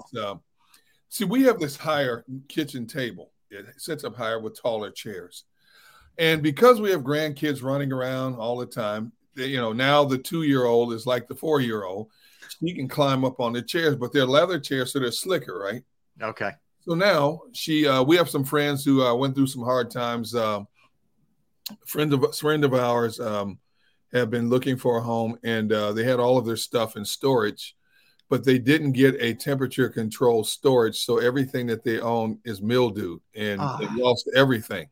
Oh man! So a bunch of us a bunch of friends have gotten together, and we're giving them a lot of furniture that we have, different pieces of furniture. Okay. So we're giving them the kitchen set because my wife wanted a lower table. It's more safe for the kids. Yeah. And if they slip off the chair, they don't fall as far, obviously. Yeah. So we have another kitchen table in the basement. Okay. So my son and I are going to bring it up, but here's what she wants me to do because it has like that lacquer finish on it, I'm going to sand it down. I have a power sander. She wants me to sand it down and bring the natural wood out. Okay. Then she wants me to paint it a different color, and she's going to order chairs to match it. Yep. And so that's going to take. And after talking to a guy, so that's the one you're going to put in the kitchen, the one that you had. I'm going to put in the kitchen. I got you. Okay. Yep. And so talking to a guy I've gotten to know who works for Lowe's, I was there the other night getting some bolts for another project I had, some washers for another project I had. He told me the process of doing this. I'm like, what? Because you got to sand it down. You got to get a rough grade sandpaper to sand the paint and the lacquer off. Yep. And then you got to put some other kind of coat, and then you got to paint it. And I'm thinking, I could be doing this all weekend. I did that to a chest that we have down here in the basement. It does. It's a little time consuming, and this one wasn't. It's not super big. I'm sure your table's bigger, but it does take a little bit of time. Yeah. It's a couple day project. Yeah. I did it before. We had this. How do you describe it? Before we reconfigured our family room and took furniture out. We had a big TV that sat on this TV cabinet that had two wood casings with glass fronts on them. I had those. I used to have that. I didn't like it. I'm glad we got rid of it. And then the top part of it is light. Yes, it is. Yeah. So we took it out, and what she had me do was she wanted me to repaint two of the pieces so she could put them back in the family room, and we use them for all the baby stuff. Like the whole cabinet basically is full of diapers, wipes, and it had a section. One part of the section was 3 tiers where you could put DVDs. Yes, that's what you used to use it for. Yeah. So that we use that. Now it's just a shelf with baby wipes, diapers, and all this stuff. Because you got size 4, size 5. I'm thinking, I'm running a daycare and I ain't even getting paid for this mess, man. Yeah, I'm telling you, man. You got to get some kickback on that. But because I've done it before, I had to take the paint off that one and then repaint it. Right. So I've done it before, but it's just like I don't want to do it. I don't want to do it. But if I don't do it, you know what happens? I got to hear about it. So I understand. I get it. Trust me. All right. So let's talk a little Phil. Wait. What about you? What's on your agenda for your weekend? So besides work.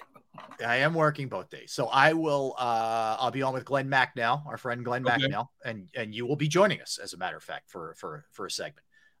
Tomorrow, Derrick will be on at 11. I'm on from 10 to 1 with Glenn, so I'm looking forward to that. And then Sunday, I'll be on after the Phillies with our buddy Al Morgani. So I'll be doing that. But tomorrow, a buddy of mine just opened up a restaurant, a bar restaurant that they had the soft launch. I couldn't go because I had something else on Tuesday, but it's the opening to the public on Saturday, and he sent me an invitation. So I'll swing by. I'm not going to be there real long. Okay. But I'm going to make sure, I support him and get a chance to see him on, it's a big day for him. He put a lot of work into it. So I'm excited to help him out a little bit and just encourage people to go see it. It's called Artillery Brewing in Drexel Hill. So if anybody wants to stop by, I'll be swinging by after I get done work. So probably like 2-3 o'clock. Will you get some free food and beverage out of this deal?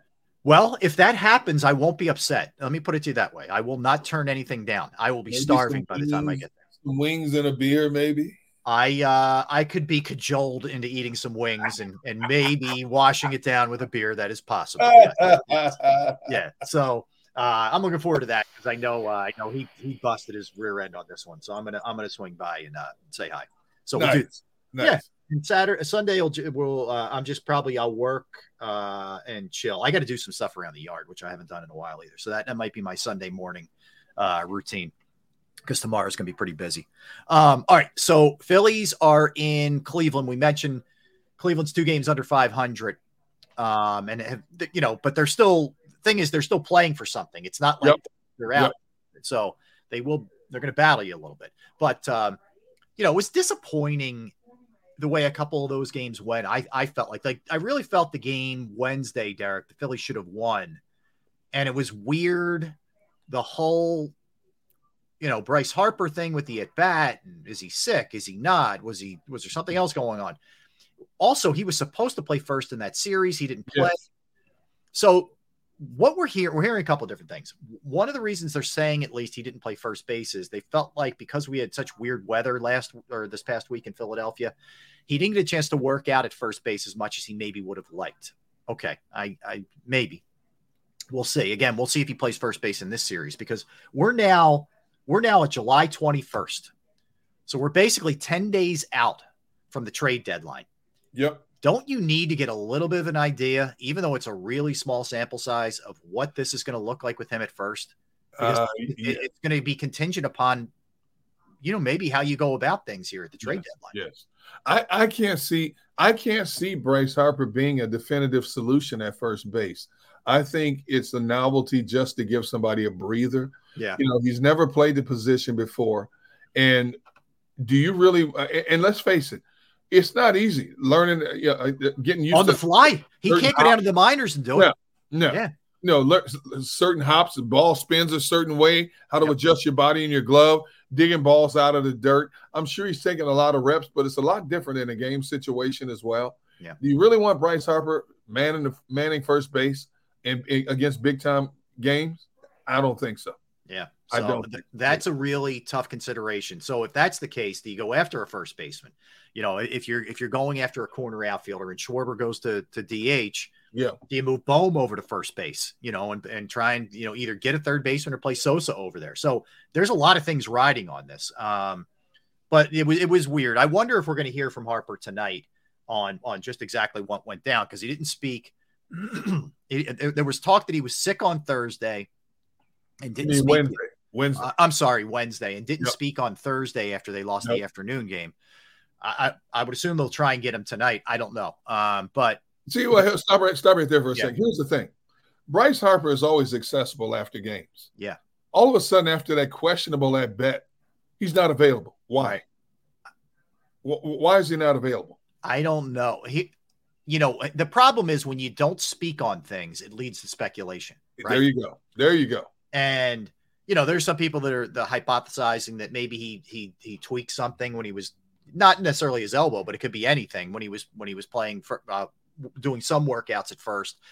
Maybe he wasn't feeling great in that at bat. The back tightened up or something. I don't know. I honestly don't know what the answer is. Rob Thompson is sticking to he was just trying to measure up the pitcher and all that. We all know what it looked like. He wasn't swinging the bat in that at bat. Period. So I don't know. Frankly, I don't know. But so they go to the Guardians tonight, and your pitching matchups for the series are as follows, Derrick. You get Suarez tonight. He hasn't necessarily been on his A game the last couple of starts, so he's got to bounce back to form. Then you go Wheeler game 2 and then Nola game 3. It's a good threesome, for the series for the Phillies. 2 night games, 2 7-10 starts, and then a 140 on Sunday. But I as I told you last week, the way I've watched this team, Rob, I don't get too far ahead of myself. Normally, I would say, man, that's a great pitching for a team that's struggling like Cleveland. That's a great pitching lineup to have. But because of the inconsistencies with these pitchers, it's like every game's wait and see what we're going to get. Every storyline's different. You look at the way Corbin was dealing yesterday against this Phillies team. And Corbin is now 4-0 for the month of July with a 1.33 ERA. He's been consistent. I can't say that with these Phillies pitchers. No. We get excited about Nola and Wheeler. Man, they were dealing. And next time it's like, what the heck just happened? Yeah. What are we looking at here? These are the aces of your roster. What are we looking at here? I don't know. That's the thing, right? And do you look at that if you're Dave Dombrowski and say, maybe I got to get a starter? I don't know. I mean, but the other part is, Derrick, if you look at it in this series, 3 runs in the last 2 games. Are we going to go through one of these spurts again? Where the bats start drying up and the offense starts drying up and you can't hit with runners in scoring position, et cetera. Yeah. You're right. Look, it's a baseball season, so you don't want to lose your mind. It's not the NFL where, you go crazy over one game. I just didn't, you and I had the same observation. Like we literally got off the air. We finished the show and we watched the 9th inning. I didn't like the effort. I didn't like what the 9th inning looked like. Uribe gives up the leadoff walk. You're thinking, okay. And I'm still not thinking they're not winning this game because of what I said yesterday. The Brewers bullpen has been like the Untouchables over the last 19 innings and now last 20 and 2/3 innings. Mm-hmm. But you look at they had the firepower up in the 9th, and they went down very, very meek like lambs. And I'm looking at how they struck out. Who was it? It was who was Bohm? Bohm was the last strikeout. Hold on, I'll get you. Castellanos, I believe. All right. Because Uribe struck out the next 3. Right. Castellanos and Bone were the last 2, I believe. Hold on. All right. Yeah. So here's the way the 9th went for them. I'm just pulling up the play-by-play. I'm at the. All right. Here we go. All right. Phillies 9th. It went Uribe, Turner walks, as you mentioned. Castellanos swinging, Harper swinging, Bohm swinging. Castellanos, Harper, Bohm. That was the order. Yeah. Yeah, it was bad. They were non-competitive at bats, is what I like to call them. That was one of the most lethargic 9ths I've seen in a long time for this team. Yep. To be honest with you. Same here. Yeah. Same here. It was like you said in the pre-show meeting. It was almost like they just said, let's get over with this game and move on to the next one. Let's get on the plane for Cleveland. A getaway game. It kind of had that feel to it. So, and you don't like that at all. You don't like that. All right, Tone has a question. Could these Phillies starting pitchers be legit starting pitchers in any other team's rotation? Yes, for sure. Like Wheeler's not pitching up to his standards, but no, he's a top of the rotation guy in almost almost any team. Nola's the wild card. He can look brilliant. He can look awful. He pitched well last outing for sure, but that was coming off of 9 days rest. Mm-hmm. So we'll see what this looks like. Suarez, I think, absolutely has it. He's fallen into a bit of a rut lately, but I think he's a legitimate starter. As far as Walker's been really good lately, although he didn't pitch great the other day. Right. To me, the jury's still out a little bit there. And Christopher Sanchez has done a nice, solid job for them, but I'm not getting crazy with Christopher Sanchez. I think Walker, on a decent pitching staff, I think Walker would be a 4th or 5th pitcher. Yeah. I think Nola would be a 3. Depending on which Wheeler we're looking at, he could be a 1 or 2 in a lot of pitching staffs. At the very least, a 2. And Suarez the same way. I think Suarez could be a 1 or 2 on a number of pitching staffs. But you're right. Nola is that wild card. No question about it. Yep. All right. Let's jump to this. Why don't we do this now, Derrick? The Hall of Famers in the NFL. Oh, let's do it now. Let's do it now. Yeah, let's do it now. Throw me for a loop. This is going to be fun. I'm giving you time to get set here, get prepped up here. Ooh. And I'm really doing this blind. Okay, so are you? Zero prep. So just fire away, man, and how you want to do it. All right. Well, let me preface it by saying, we had to get to the Packers since we're doing this. And we're going to do that. I mean, let's hold off on that. Let's do the question you had. Yeah, with the Hall of Fame. For the question I had. Oh, okay. Yeah. Not our greatest series, but the Hall of Fame. Yeah, please. All right. Yeah. So I just happened to be sitting there, and I look at this on a daily basis, and so I threw it out to you. I said, "This is interesting," and I said, "I wanted to tap into your sports history acumen." Okay. Because I have so much respect for your sports knowledge. Yeah. And so I threw it out. I'm going to tell everybody. I threw it out there to Rob. I said, "Hey, Rob, tell me which 5 teams have the most Hall of Fame players." And I kind of threw you for a loop because I said that includes front office people. And I said, wait a minute. As I looked at all these various websites, believe it or not, the numbers kept fluctuating. But the numbers were consistent when it came to just players. Okay. So I said, okay, let's do this. Rob, tell me your top 5 teams that you think have the most players in the Hall of Fame. All right, is this just football? Just football. Just football. Okay, I just want to make sure we weren't doing crossing sports. Okay. All right. I'm going to write them down, and then I'll tell. And I will say this. All right. I got to give you this caveat. Okay. 2, 4, 6. Give me your top 6 because number 5, there's 2 teams tied at number 5. Okay. All right. So give me your top 6 that you think might have the most Hall of Famers. I got to go Green Bay. There were so many in the early years with them. The Bart Starrs of the world and the Jim Taylors of the world and the Nitschkes of the world. They have got to be in a top 6. Okay, keep going. I'll tell you how many you got. Oh, okay. All right, I'm going to go Green Bay. I'm going to go.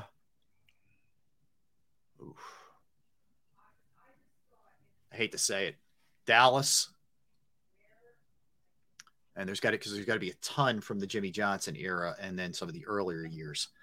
I'm going to go Giants because I'm also trying to dig in other than Dallas, dig into some teams that have been around a long time. I'm going to go Pittsburgh. I'm going to go Raiders. How many's that? That's 5. You got one more choice. I'll go 49ers. 49ers. Yeah. I'm not surprised. You got 4 out of 6. Oh, man. I missed 2. Oh. Missed 2. Oh, man. All right. Who did I miss? Okay. So I'm going to give them to you. I will say this. The Raiders were in the top 8. Okay. So the Raiders didn't make the top 5 cut. Okay. So the number 1 team with the most Hall of Fame players, the Bears of all teams. Man. With 30. The Bears at 30. Green Bay and Pittsburgh are next at 26. Okay. The Giants are next with 21. Yep. And then, believe it or not, Washington and Dallas both have 20. Really? Yeah. Washington. Okay. I should have gotten that. Yeah. But you got 4 out of 6 now. To round out the top 10, the Rams and the Raiders are tied next with 19. Okay. And then you would never get these last 2. I'm going to give you a shot to see if you can get these last 2. I don't think you would get either. Here's what I'm going to do. I'm going to let you pick. I'm going to give you 4 choices to get these 2 right. Let me see if I can get it. Let me guess first before you give me choices. Cardinals? All right, you said Cardinals. Let me put Cardinals down. I'm going to say them because they've been around in different cities for a really long time. Yep. Darn. I'll say Vikings. Vikings, okay. All right. Think. Kansas. Did I say Kansas City? You did not. Kansas City. Kansas City, okay. You got one more option. The Lions have been around forever. Yeah. I'll go Lions. Lions. Okay. You got one out of the two. Who was it? Who was the one that I got? You got the Lions. Lions are the ones that I got? You got the Lions. Oh. The Lions are tied at 17 with, I'll give you two chances to get the one team the Lions are tied with. All right. Two chances for one team. This is crazy. Eagles? Okay, you said Eagles. I'll put Eagles down. Rams. The last team's going to shock you. I say Eagles and Rams. You say Eagles and Rams? Yeah. Cleveland. Oh, man. Yeah, they've been around forever. Oh, that's bad. That drives me crazy. It goes Bears, Green Bay, Pittsburgh tied, Giants, Washington, Dallas tied, Rams, Raiders tied, Cleveland, Detroit tied. Wow. Where do the Eagles fall on the list? Are they just way down? I only saw they're further down. I didn't even get past top 10. Okay. When I thought of it, I said, I'm just going to stick with 10 and just have you do 5. That's pretty good. That's a good one. Yeah. Yeah. Oh, that's tough. That's tough. Yeah. So the danger is you want to avoid they're not expansion teams anymore, but you want to stay away from, the Panthers. You want to stay away from the Saints. You want to stay away from the Bucks, Falcons, Seattle, Falcons. The Cowboys are kind of the exception to the rule, although they broke into like 60. So they've been around a long time. They're the ones you wanted to avoid. Man, that's tough. Yeah, it is good. That's good. It's a good list, man. And see, the Colts would have been tough because the Colts used to be the Colts. You would have to incorporate the old Colts, the new Colts, and would you put the Ravens? Ravens, yeah, right. The Colts umbrella. So, correct me if I'm wrong. Do the Baltimore Colts records not carry over? They do to the Indianapolis Colts, right? Yes. And the Ravens are what? A separate entity. They're a separate entity because they're not the Browns because the Browns restarted up even though there weren't. Right. So the Ravens are just their own deal. Okay. Yeah. So that would be a team to avoid. That's pretty good exercise, huh? That's fun. It is fun looking at that. And it's crazy. Like, you wouldn't think Detroit because they were bad for so long, but they've been around so long. Yes. I'm trying to think who else would. But Detroit, the thing is, Detroit as a franchise has been bad for so long, but they've always had one or two great players. Yeah. They just never had great teams. Yeah. I mean, if you think about it, they always had a Barry Sanders or a Calvin Johnson or Alex Karras or, like some of the old school guys. They've always had a few of those kind of players, despite being bad. The danger is you don't necessarily want to go with just winning teams all the time. Teams who have Super Bowls all the time. But it's like you said, the key is always start with the franchises that were the original franchises. Because you remember at one point, Pittsburgh was the Steagles during World War II. 43, they combined. Yeah, they combined. The Eagles and Pittsburgh were one team for a few years. Yes. So and Green Bay's been around since 1919 or something like this. Chicago's been around since 1929 or 39. Yeah. But when you're right, the newer franchises, you got to stay away from those. Yeah. There's a great, if you ever get a chance to read Ray Didinger's Eagles Encyclopedia book, there's a great, I don't think it's an entire chapter, but he dedicates a good amount of time to that Steagles team and how that all came about. It's pretty crazy. It's pretty interesting. That's for sure. All right. Here's what we're going to do. We'll come back. We'll dive into the NFL segment, Derrick, and a bunch of different things, including those Green Bay Packers. We'll look back at their top 10 players as we continue our greatest series that we'll do up until till camp kicks off. So we don't have a lot of teams left. We're only going to have I think we'll actually bleed a little bit into camp with it, but we only have maybe 7 or 8 teams left. Really? We've done that many already? We've been doing it for wow. Yeah, a good solid month, maybe more. pretty close. Yeah, pretty close to that. Yeah, we've been doing it for a while. So we'll do all that when we get back. Including the Joshua Harris meeting with the media as he officially becomes the Commanders owner. So we'll do all that when we come back. Don't go anywhere. That's Derrick. I'm Rob. We're Sports Take, Jacob Sports YouTube Network. Let's talk about Flynn Tree Services. Yes, Flynn Tree Services is an experienced, licensed, and insured Pennsylvania tree services company that will trim or remove any unwanted trees off of your property. They offer cost-effective solutions to any tree problem that you may face, and they're experts at trimming all types of trees, and they serve southeastern Pennsylvania, South Jersey, and northern Delaware. They specialize in tree removal, stump grinding, as well as tree pruning. You can go to Flynn Tree Services Facebook or Instagram page for more information or a sampling of their work. Give Flynn Tree Services a call at 610-850-2848. 610-850-2848. Or you could reach out to them online at flynntreeservices.com. That's flynntreeservices.com.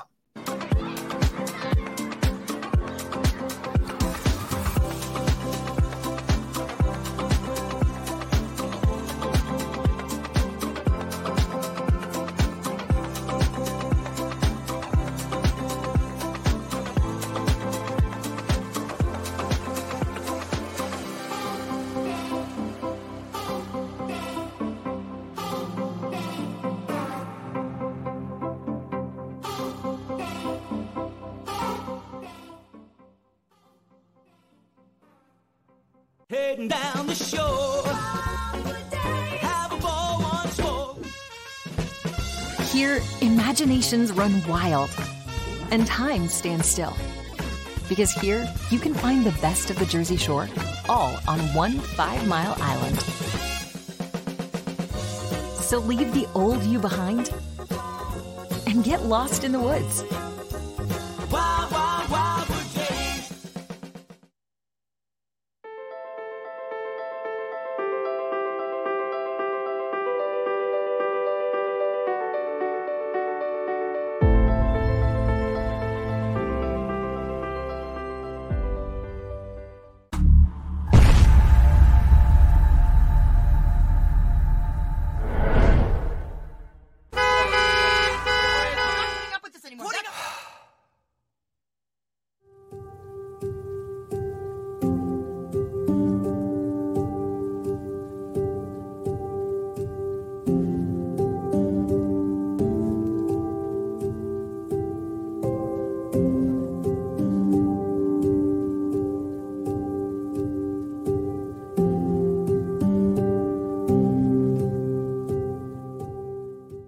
Score and save at Southeastern PA and Delaware with Colony Pools this football season, and let the experts close your pool with a custom Merlin safety cover in green for the birds. And if you join our Winter Watch team, we'll give you another 20% off, and Colony Pools will handle it all. Keep your tiles on your pool, not in your pool. Fly with Colony right now, birds fans. Visit flywithcolony.com.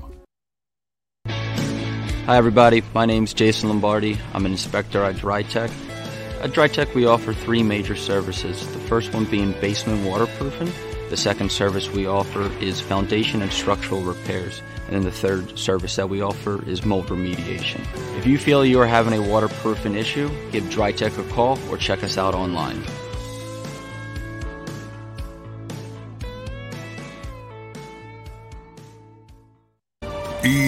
EAGLES, Eagles.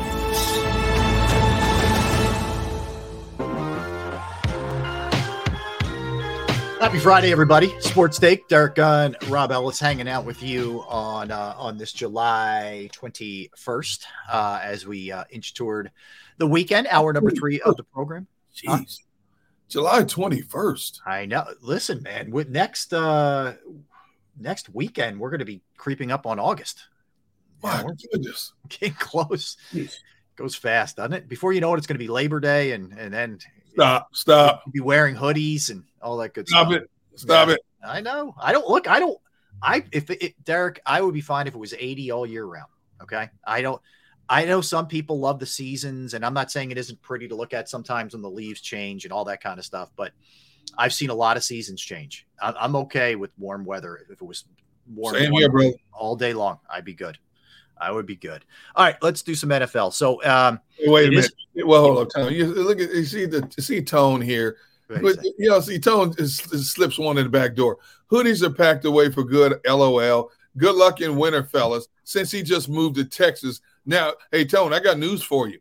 It gets cold in Texas, my friend.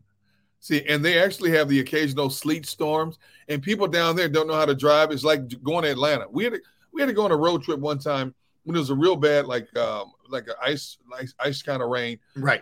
When they were playing the Falcons, and people lost their mind. You saw so many cars down in ditches and stuff. Oh, they don't know what to do when you get that kind of weather. Yeah, Texas is the same way. Texas is flat.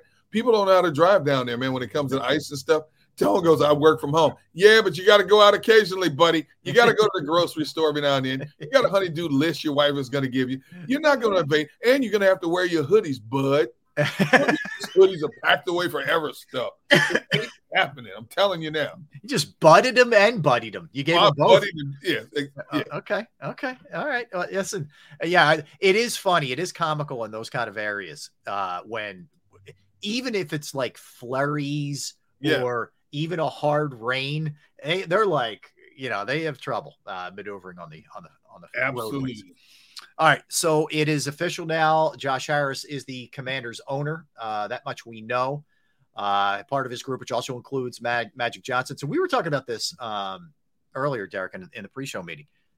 Magic's got a piece of 4 different major league clubs. So he's got the Washington Commanders now, the Dodgers. He's got part of an MLS team and part of a WNBA team. And not to mention, like he's an incredible businessman in general. Like what he's done with his businesses and absolutely movies and the Black communities and how well that's done for him. Like he is a serious entrepreneur, man. Obviously, all that money he made, because remember back in the heyday when he played, this man was making every money hands over fist in commercials, as well as top dollar for that era in the NBA. Yeah. And I don't know who he got with to teach him the ropes of being a businessman, but boy, he landed into a gold mine in terms of learning the business world in a number of arenas, and everything he touches now turns to gold. Yeah. So kudos to him for being that businessman, man. And you talk about a guy living the American dream. My goodness. Yeah. He could have very easily just sat on his pile of money, from basketball and just chilled. And there's nothing wrong with that. But not only has he made himself a ton of money, he's also helped a lot of people along the way. He has employed a lot of people along the way. So I give a lot of props to Magic Johnson. Anyway, one of the things that was interesting, we talked about it a little bit earlier for maybe people who didn't hear it. They're strongly considering changing the name again of Washington Commanders, which I think is a smart move by them. Good. Yes. Wipe away everything that has anything to do with Daniel Snyder and the name Washington Commanders. I agree 100%. But if you could, let me throw us out this at. Because we were doing random stuff occasionally, and he gets comical at times. If you could rename Washington, what would you rename? What would their new nickname be?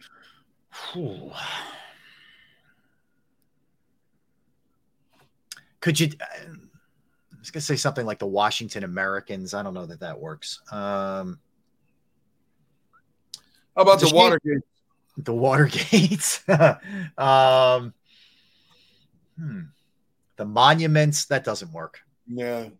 Damn. The institutions? Yeah, right.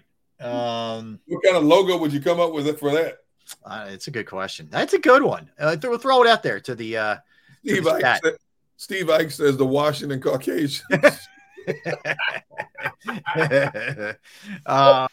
The Redbirds. Oh. You know what? Twiz says the Hogs. Like, I kind of don't hate that.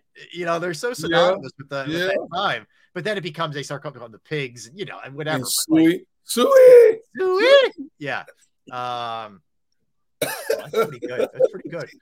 But here's the thing.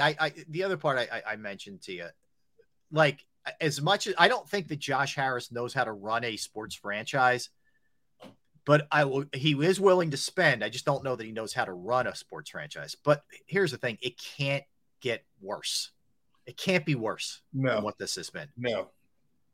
And I think people are so excited now about the prospects of turning a new leaf. I think diehard Washington football fans have been embarrassed over the last couple of years because of all of the ever-surfing scandals that have been attached to this organization, from the John Grudens to the former cheerleaders to the front office people speaking anonymously now. I think this is a breath of fresh air. And even if it doesn't translate into a winning entity on the football field right away, I think it'll bring back a lot of fans.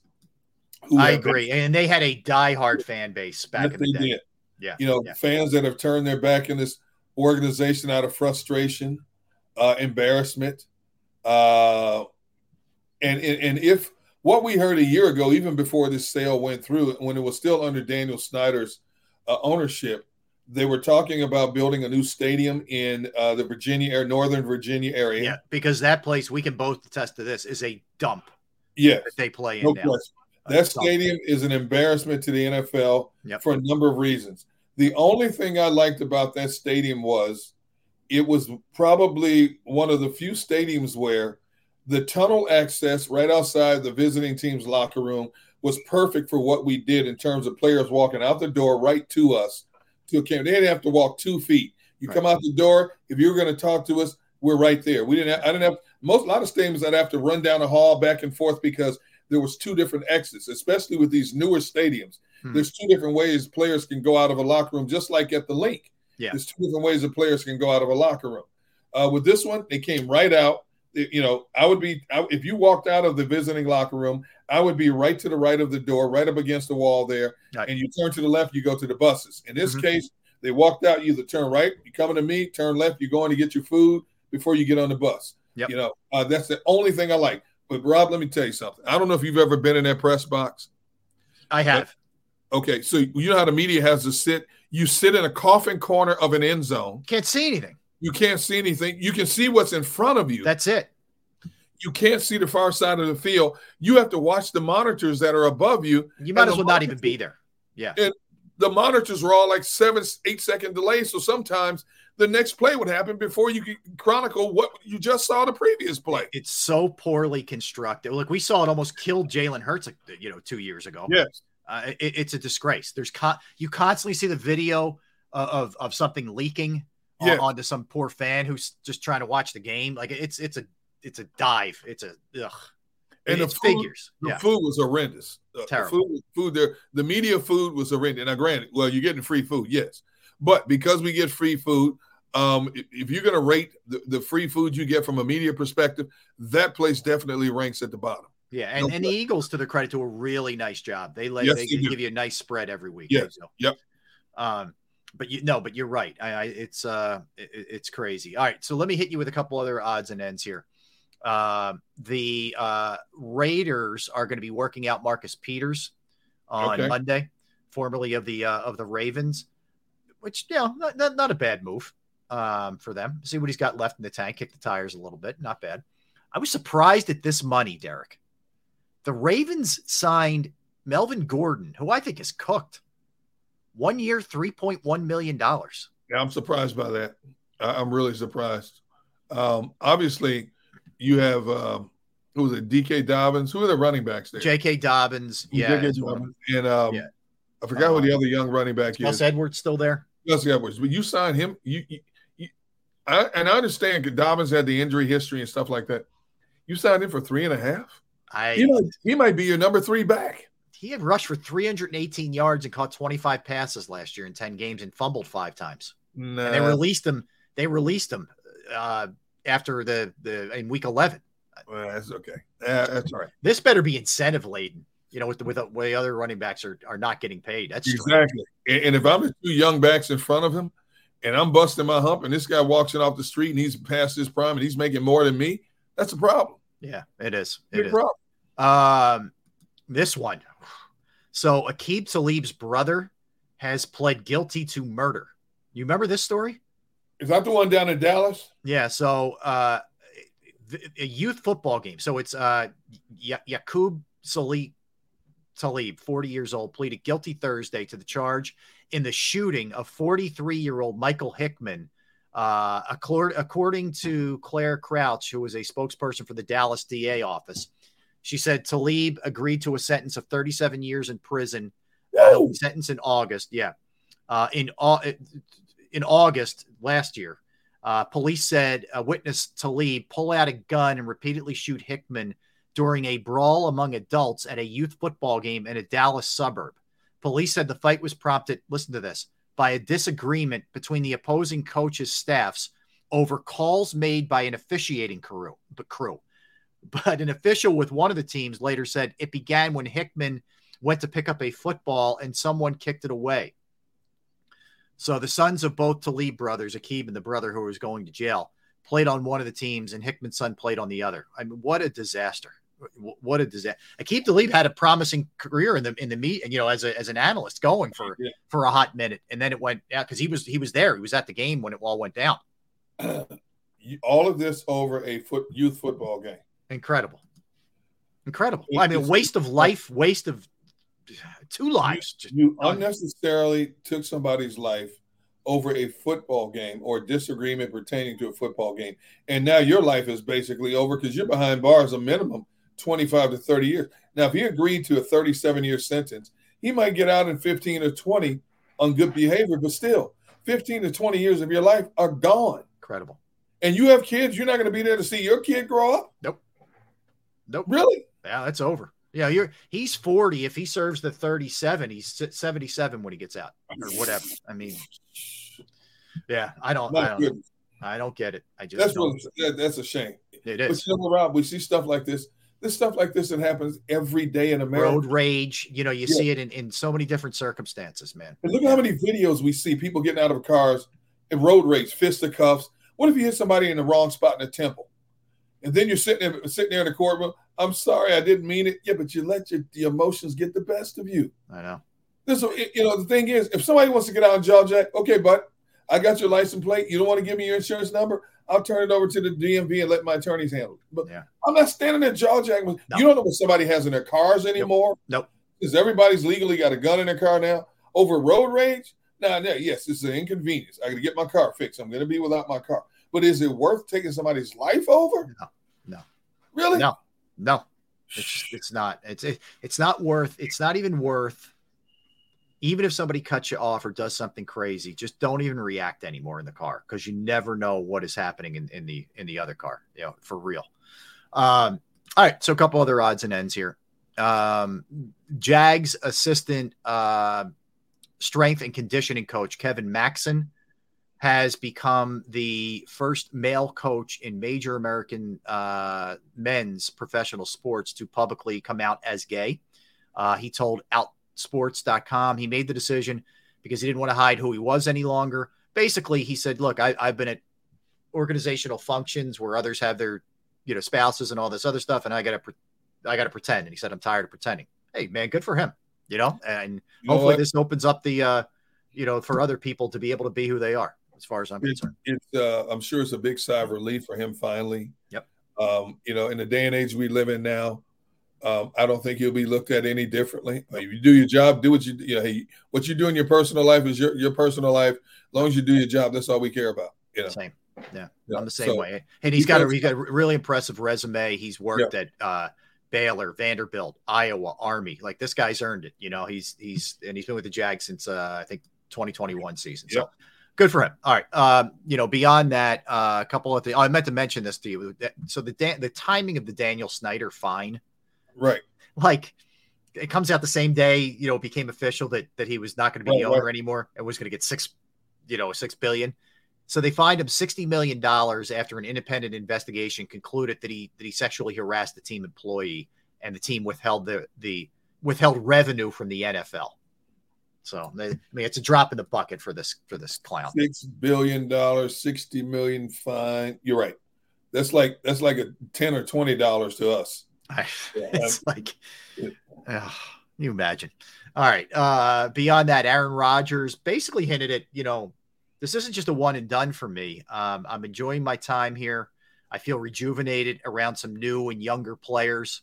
And, I could be in this for a few years here. And, I would think if you wanted to get out so badly and you wanted to get to the Jets, you'd give it more than a year at least if you're him. Let's say there's so much high expectation for the Jets this year. Let's say the Jets bottomed out and finished 6-11, 7-10. Yep. I want to hear what Mr. Rogers has to say in January if they don't make the playoffs. Now, the prospects look good for him. He's in the twilight of his career, but still considered one of the best gunslingers in the game.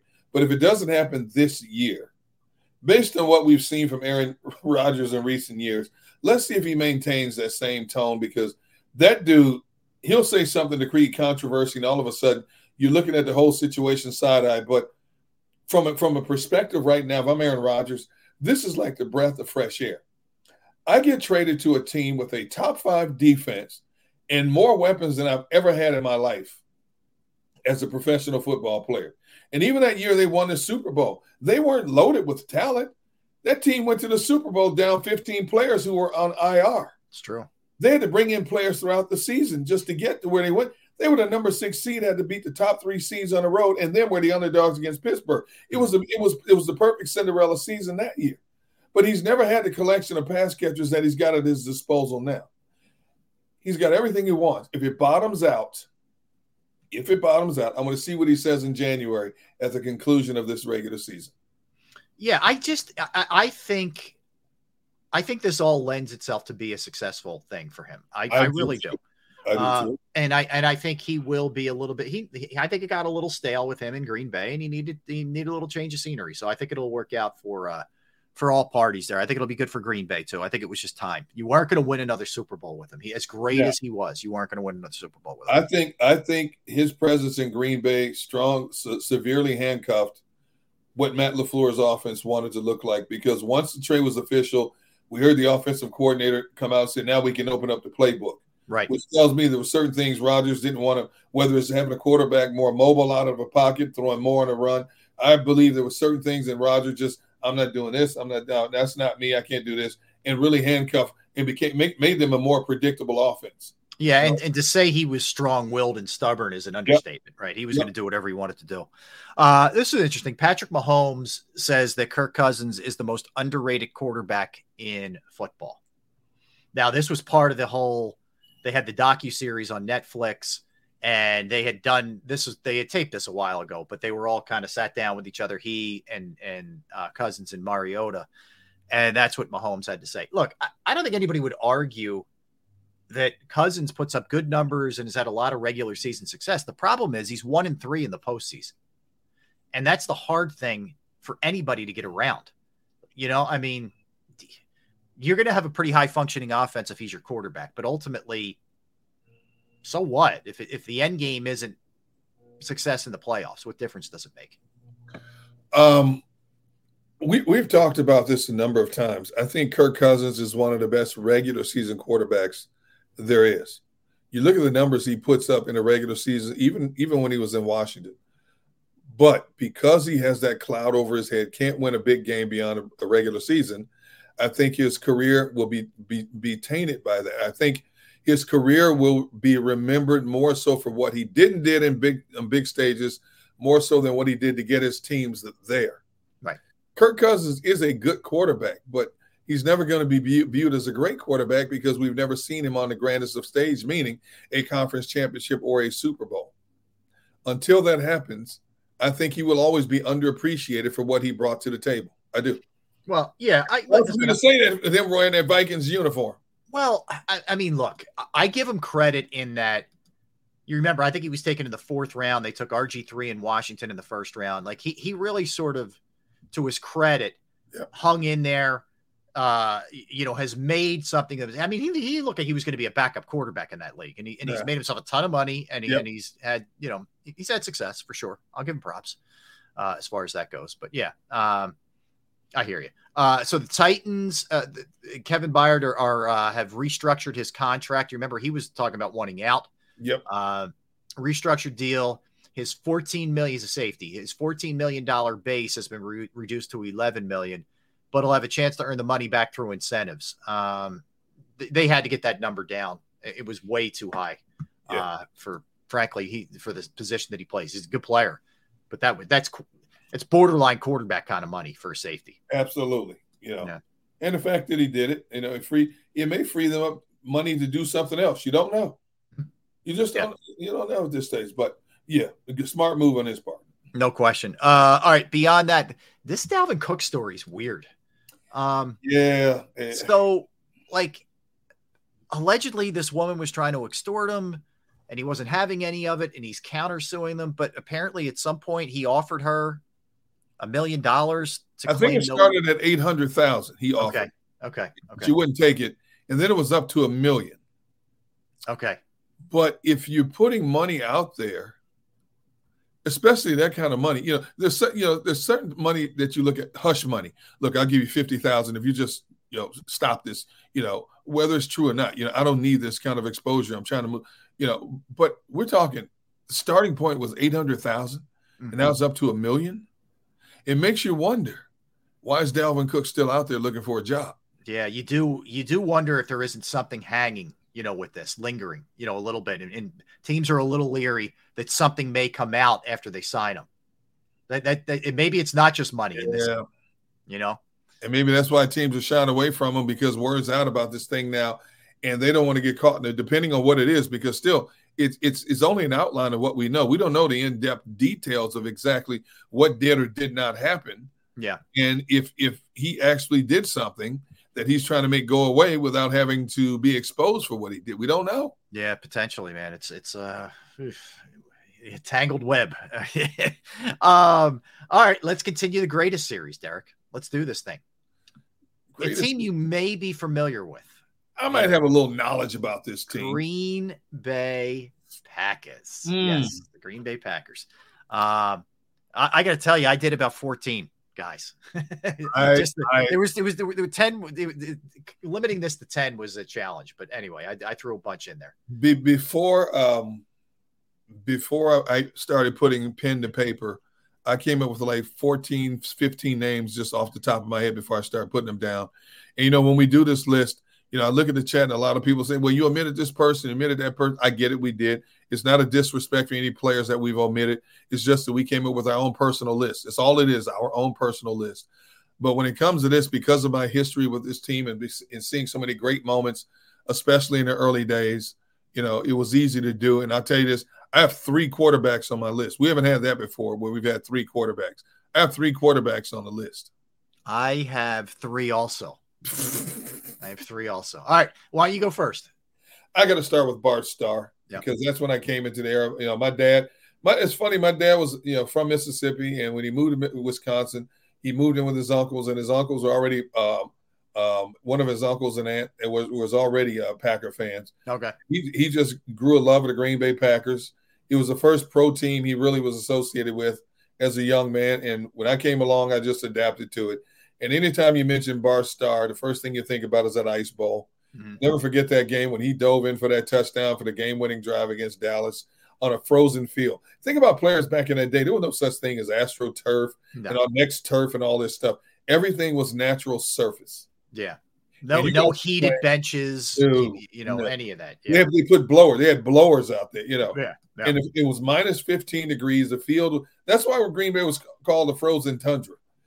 Because when you got to December, it was like playing on an ice skating rink in a lot of cases. Mm-hmm. Stuff that players nowadays would scream murder about. They did the Super Bowl about playing on slippery surfaces.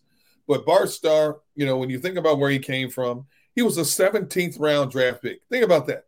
17th round draft pick. And he elevates himself into a Hall of Fame quarterback. It's a remarkable career. 5 championships, 9-1 in the postseason. The only loss was to the Eagles in 1960. That's the only loss that he and Lombardi had together. That's a great one, and hard to argue. I mean, when you win the way that he won in the postseason, it's hard to argue. I'll go Favre.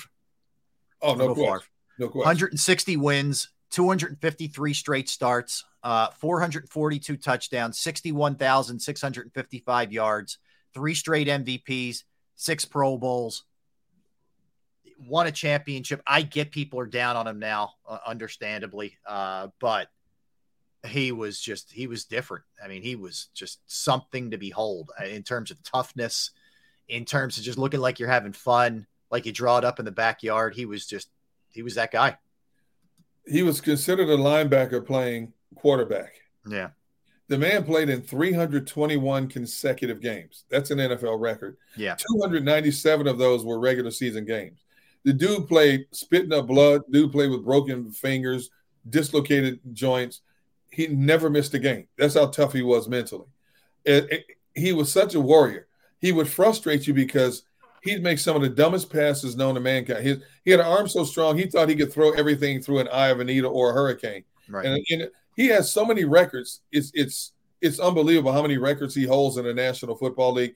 But one of the records that just drives Packer fans nuts is he has a record for most interceptions in a career. Yeah, because he was a gunslinger. He was a guy who was willing to take risks. He was. Yeah.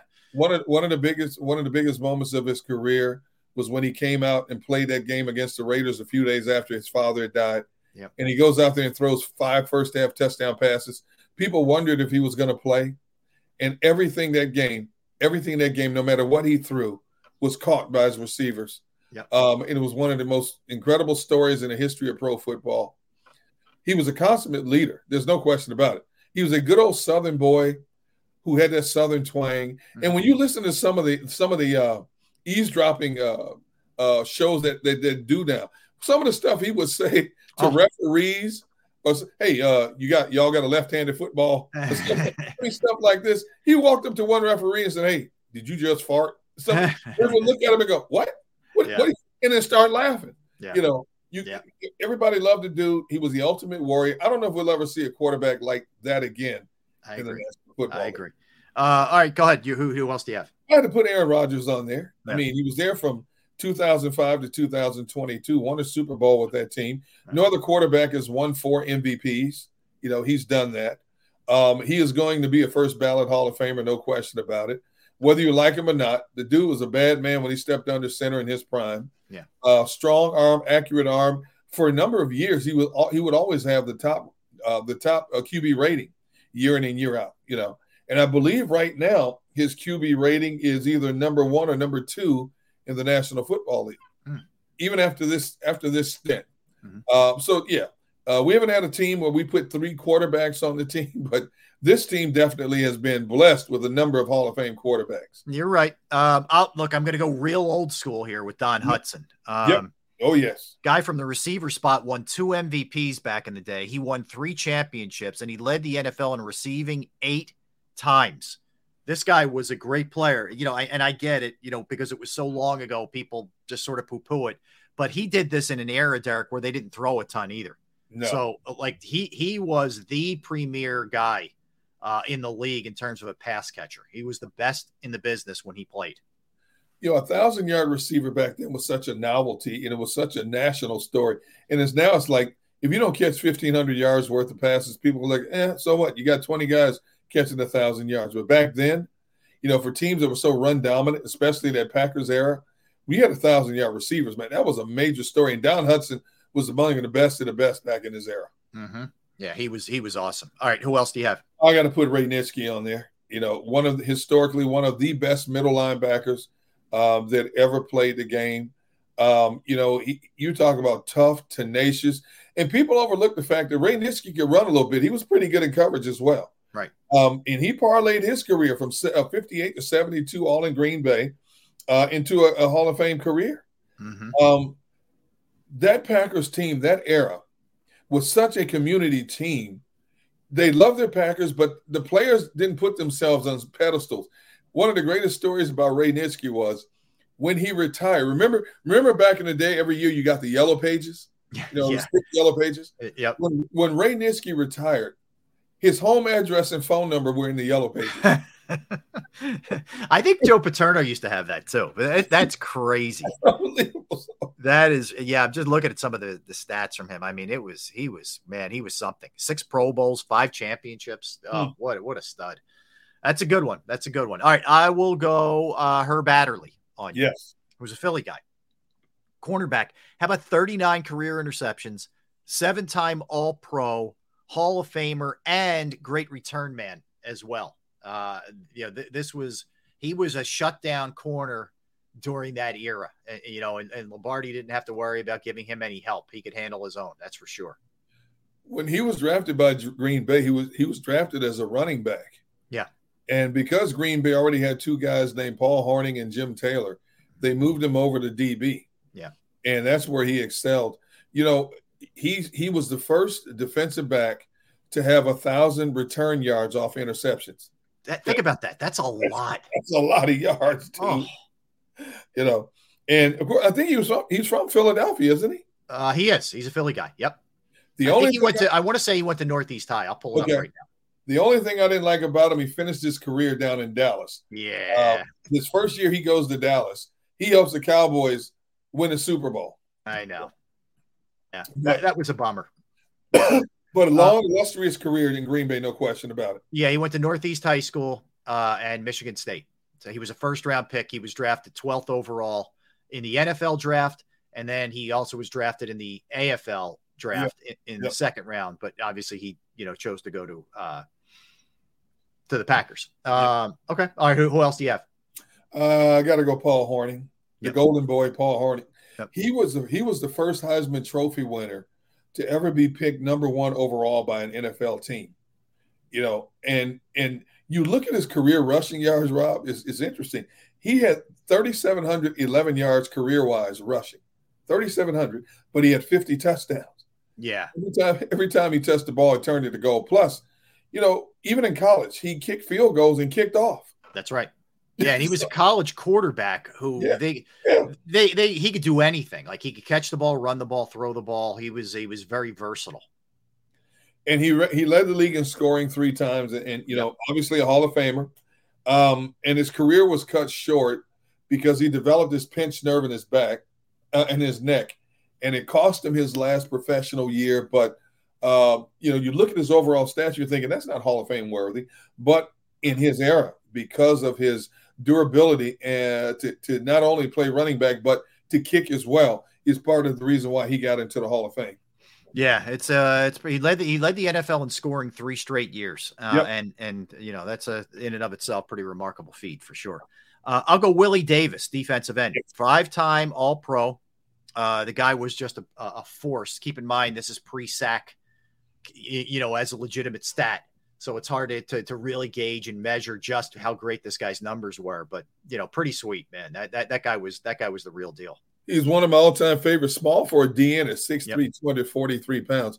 The small defensive end has become commonplace now, but back then, those were big guys at 6'3", 243. As I read up on Willie Davis, and thought I knew my Packers history, here's one element I found that I didn't really know about. There's a guy named John Turney who was a member of the Professional Football Research Association. And he said as he went back, and Willie Davis was one of the guys that he studied closely. He said technically during his era, Willie Davis had over 120 sacks. And he said between 1963 and 1965, he had well over 40 sacks. Obviously, they didn't take statistics on sacks back then. But that means Willie Davis was constantly in people's backfields. 120 sacks in his era for the time he played. It's incredible. He was a part of the five Packer Dynasty championships and the 2 Super Bowls. Yep. Very prominent player, Hall of Fame player, no doubt about it. All right. Did we mention Jim Taylor? If we didn't, I'll go Jim Taylor. The tandem of Hornung and Taylor. Geez. Oh, fullback, over 8,200 yards out of the fullback spot, 91 touchdowns, 6-time All-Pro. Great blocker, great runner, really versatile. This is when the game, tight. Fullback was still a big part of the NFL back then. Yeah, it's been really, downsized now, but Jim Taylor was a massive part of that. It's amazing how, as we grew up, we always hear about teams adapting to what other teams do. Everybody knew year in and year out the Packers were going to run that famous Packer sweep, and nobody could stop it. 2 pulling guards, lead blocker, ball carrier. Nobody could stop it, and nobody ran it better than Jim Taylor and Paul Hornung out of that backfield. No question. Jim Taylor is one of my all-time favorite Packers. Tough. I think he was like a John Riggins before there was a John Riggins. Tough as nails player, definitely worthy of being on that list. All right. I have a couple more I can throw in if you don't have more. Go ahead. All right. I've got several, but go ahead. I think Sterling Sharp, unfortunately, doesn't make the list, but should have or could have or would have had he stayed healthy. He was on his way to not only being a Packer all-time great, but a Hall of Famer. I think he was a 5-time All-Pro. It's a shame it was cut short for him, but he was on a path to being one of the all-time greats at the receiver position. So I'll give him a little love. Yeah, when a guy named Brett Favre came onto the scene, the connection of Sterling Sharp to Favre was second to none in the National Football League, and it's a shame that a neck injury, cost him his career. I think he only played 7 seasons in the National Football League, but there's no question he would have been a Hall of Famer in his career. A strong, fast, great hands. But you're right. You got to give Sterling some love. Speaking of wide receivers, you got to go James Lofton. James Lofton played 16 seasons in the NFL. Oof. His first 9 were in Green Bay. Mm-hmm. And what he was able to do with that team was unbelievable. When he came out of Stanford, his senior year in Stanford, he only had 57 catches, but he had 1,000 yards receiving. Jeez. And 14 touchdowns. That's how lethal James Lofton was coming out of college. Unfortunately, he played on a lot of bad Green Bay teams. Yeah, it didn't time up well for him. No. Yeah. It was he had a great career. I mean, whether it was Buffalo or some of the other stops that he made, he had a heck of a career. Still does broadcasting, does Westwood One stuff. He had 5 seasons where he averaged more than 20 yards a catch. 5 seasons in his career.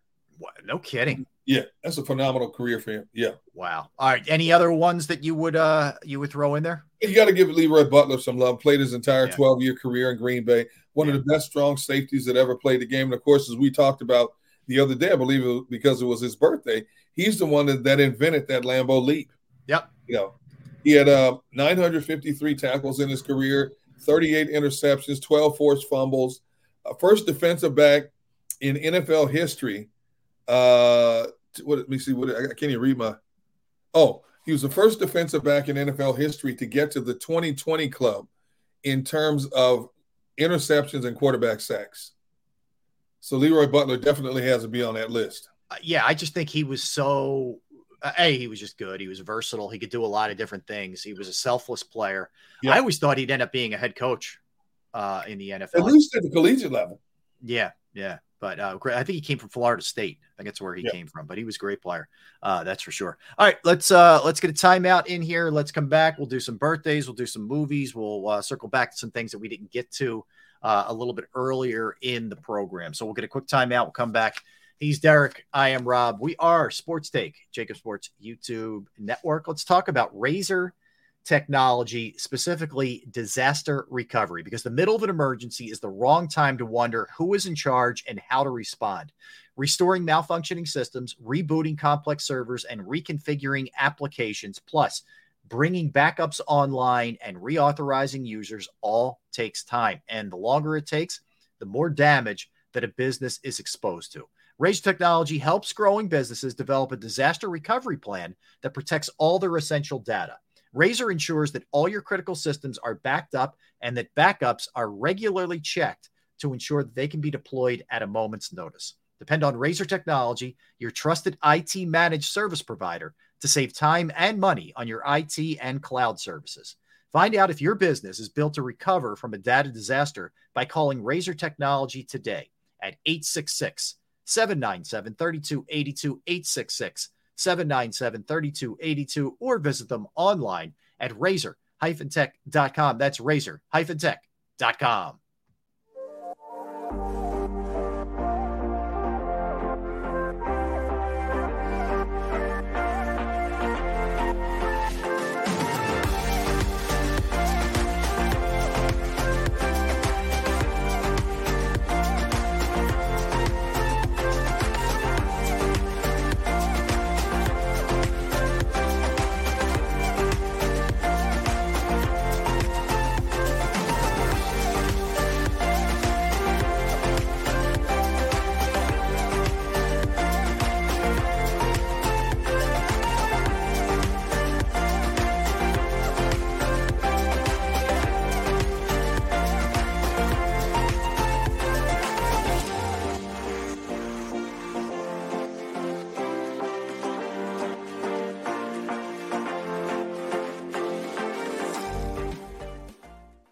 Do you stream on a Roku, Fire Stick, Google TV, or Apple TV? Now you can watch 6ABC 24/7 with the 6ABC Philadelphia streaming app. For the big story on Action News, Search 6ABC Philadelphia and start streaming today. Go passionately. Go fearlessly. Go confidently. Go Birds! Go confidently towards your goals with First Trust, Philly's hometown bank for nearly 90 years and the official bank of the Philadelphia Eagles. We're focused on getting you over the goal line. So go with conviction, go with trust, Go Birds! and go forward with us by your side. First Trust Bank, the official bank of Philadelphia dreams. Oh, and go Birds.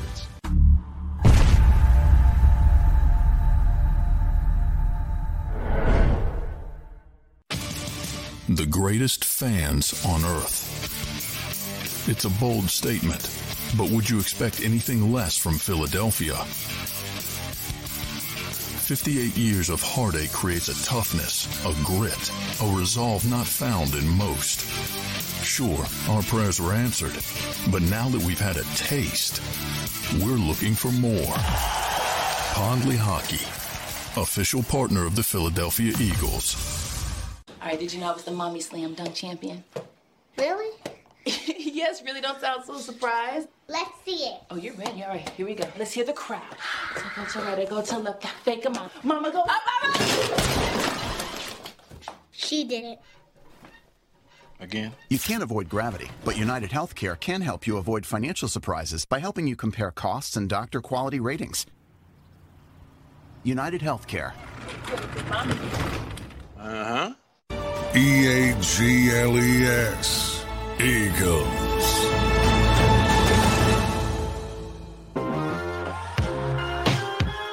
We're back. That's Derrick. I'm Rob. We are Sports Take, Jacob Sports YouTube Network. All right, you ready to do a little birthdays, D Gunn? Is it that time already? It's about that time. Yes. Is So it we'll just start. me, or has this time flown by today? It's been a quickie for sure. Well, I wanted to give a little bit more time to this because I wanted to hit you with a question off of our first birthday person. So Robin Williams would have turned 72 today. Okay, he was born in 1951. Lost him a few years back. Favorite Robin Williams movie for you? Oh, yeah. Wow, I got to think about that. Wow, I don't know. Wow. I'd probably go Good Will Hunting, and although it's a dramatic role, for him, and he's done a lot of them. Whether it's, people love him in The Birdcage, like or Mrs. Doubtfire or whatever. But I'm going to go dramatic on this one. Yeah, it's tough, right? There's so many to choose from. Man, wow, you caught me off guard with and this. a great stand-up too. I mean, See, I hate to say this, Want Rob. me to read them to you? You can tell me which one. I hate to say this, Rob. I was never a big fan of his as a stand-up comedian. Okay, I was just a little too much, a little too frenetic. Yeah. I just didn't think he was funny. I loved him as an actor. Right. I don't know. I mean, I don't know. And I know a lot of people loved him. He was great in the sitcom Mork and Mindy. Right. I don't know. I would have to. It could be Good Morning Vietnam for me. Oh, he's great in that. He was really good in Dead Poets Society as the teacher. Good Will Hunting. Yeah, I liked him in The World According to Garp, which was one of his early movies. Yes. He was good in there. And I'd say Moscow on the Hudson. That's a great one. Yeah, another early one. Yeah, that's a good one. Yeah. Okay. Wow. Yeah, but he was a force, man. He was definitely a force to be reckoned with. For sure. All right, Ernest Hemingway, the great writer, Ernest Hemingway, who was a different kind of character too. But he was born on this day in 1899. Was Ernest Hemingway, and you could see landmarks from Ernest all over Key West. He was a Key West guy. Yeah. Towards the end of his life. Don Knotts, Barney Fife, the Fifer. Yes, 1924 he was born, from Andy Griffith and Three's Company and all the other stuff that he did. Yep. He had just one of those faces you couldn't help but laugh. Exactly. Face, the buggy eye, the bulging bug eyes and everything that he had. You just cracked up. All right. Josh Hartnett, the actor, is 45 today. Cat Stevens, the singer, is 75 today. Yep. Edward Herman, who's in a lot of stuff, who's a very good character actor over the years, is 70 today. Betty Gilpin, the actress, is 37 today. Rory Culkin, who's one of the little brothers of Macaulay Culkin, is 34 today. Former Sixer DeAndre Jordan is 35 today. John Lovitz, former Saturday Night Live character actor as well, is 66. Ali Landry is 50 today, the actress. Yep. CC Sabathia is 43 today. George Wallace, the comedian, is 71 years old today. Funny. Yep. Very funny. Justin Bartha, the actor, he was in The Hangovers, is 45 today. David Carr, Derrick's brother, is 44 today. You see him on the NFL Network doing work there. The director, Norman Jewison, is 97 today. Tamika Catchings, the former WNBA star, is 44.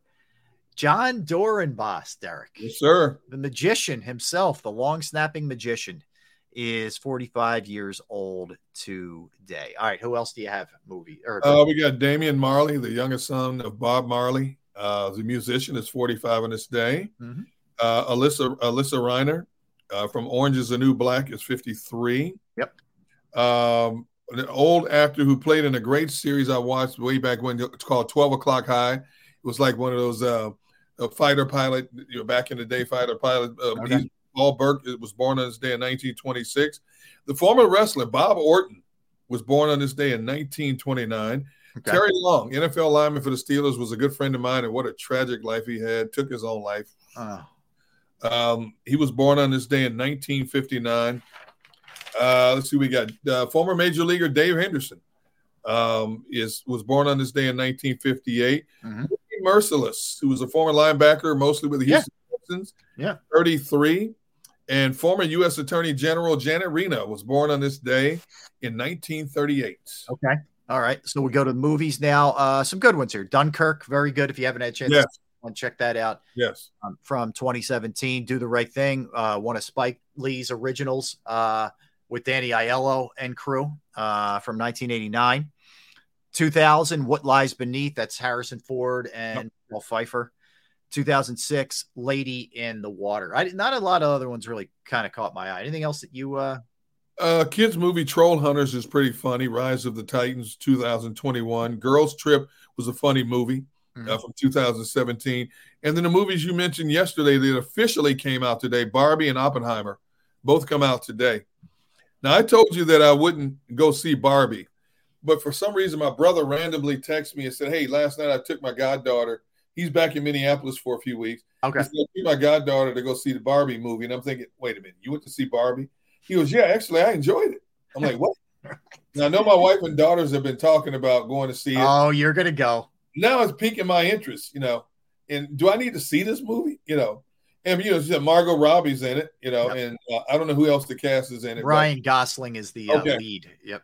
Yeah, but I'm thinking, I've gone to so many family movies in recent years because of, grandkids and stuff now.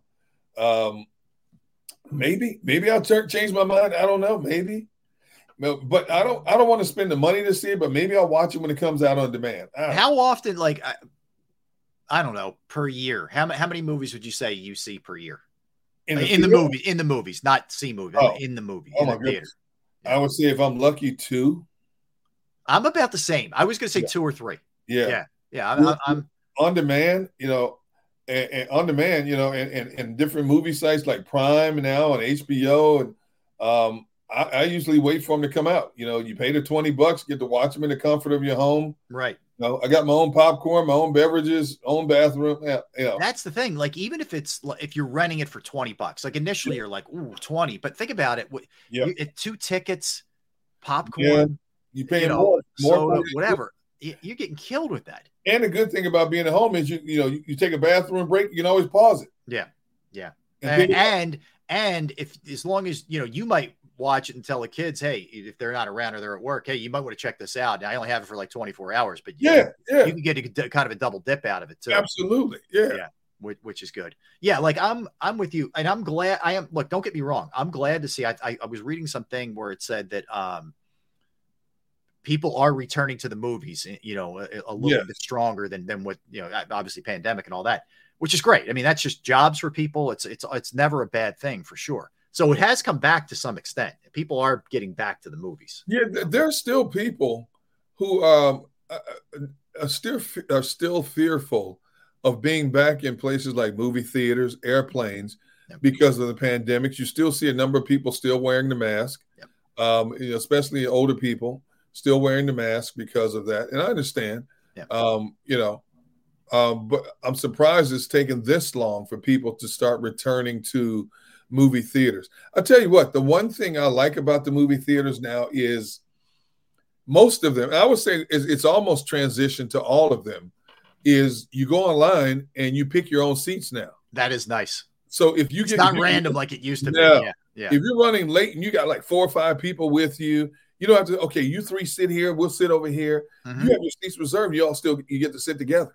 Well, and the other thing is that the experience of it is cool. Don't get me wrong. I mean, when you have that kind of crazy surround sound and a lot of it, now they have the reclining chair. Like it is a nice experience. It's fun. Like it's good if you can pull it off financially. It's good to do every once in a while, and it's a good date night, whatever, just to get out and do it. Dude, that's another thing. It's in some ways they've made it almost like being in your own home. All the seats now recline with the electric, reclining buttons on the side of them. You can kick your feet up. The only problem is if you're me, you mess around and fall asleep in these movies. I'm paying good so I'm snoozing. I got my son and my daughter. Dad.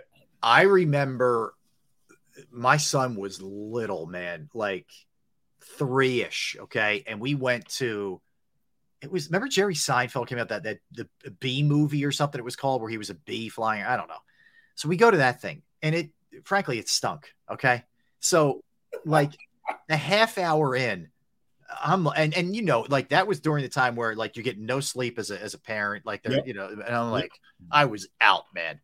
And he didn't wake me up or anything, but we came home and he was like, Daddy slept the whole movie. I'm like, oh, here we go.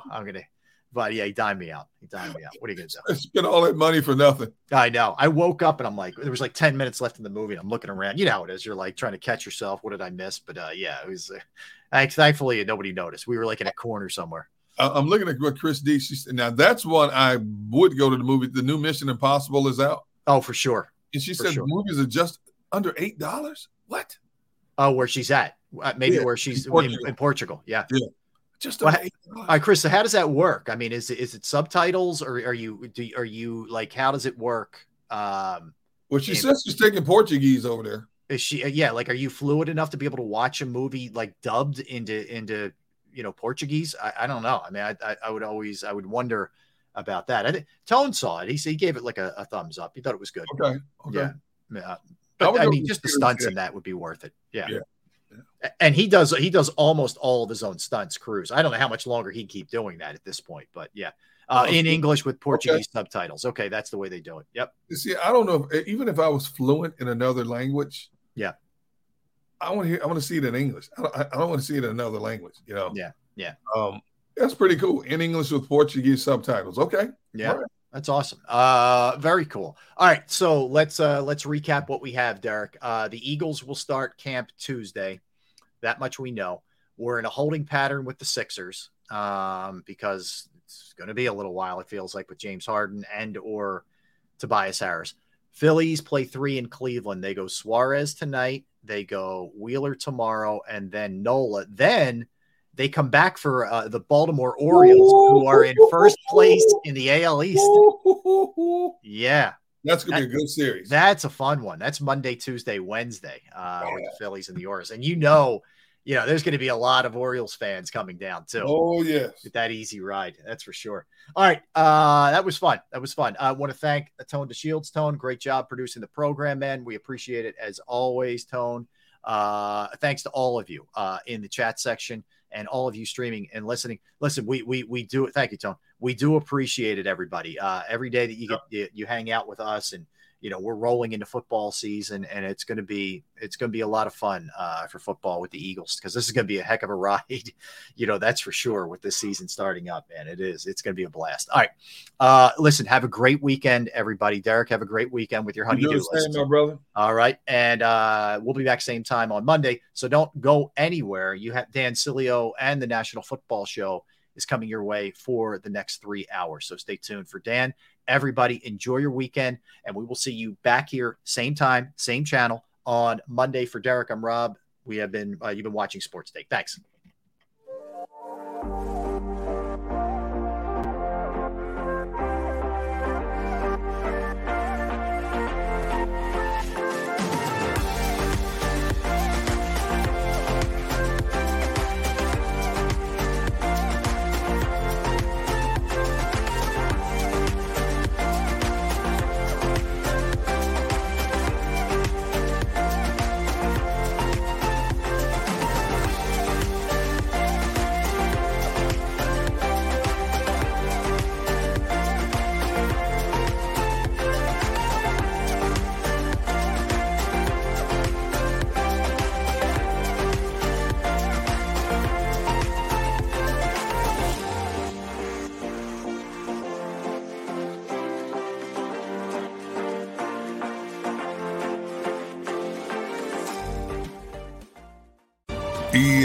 Save big on brunch for mom, all in the Kroger app.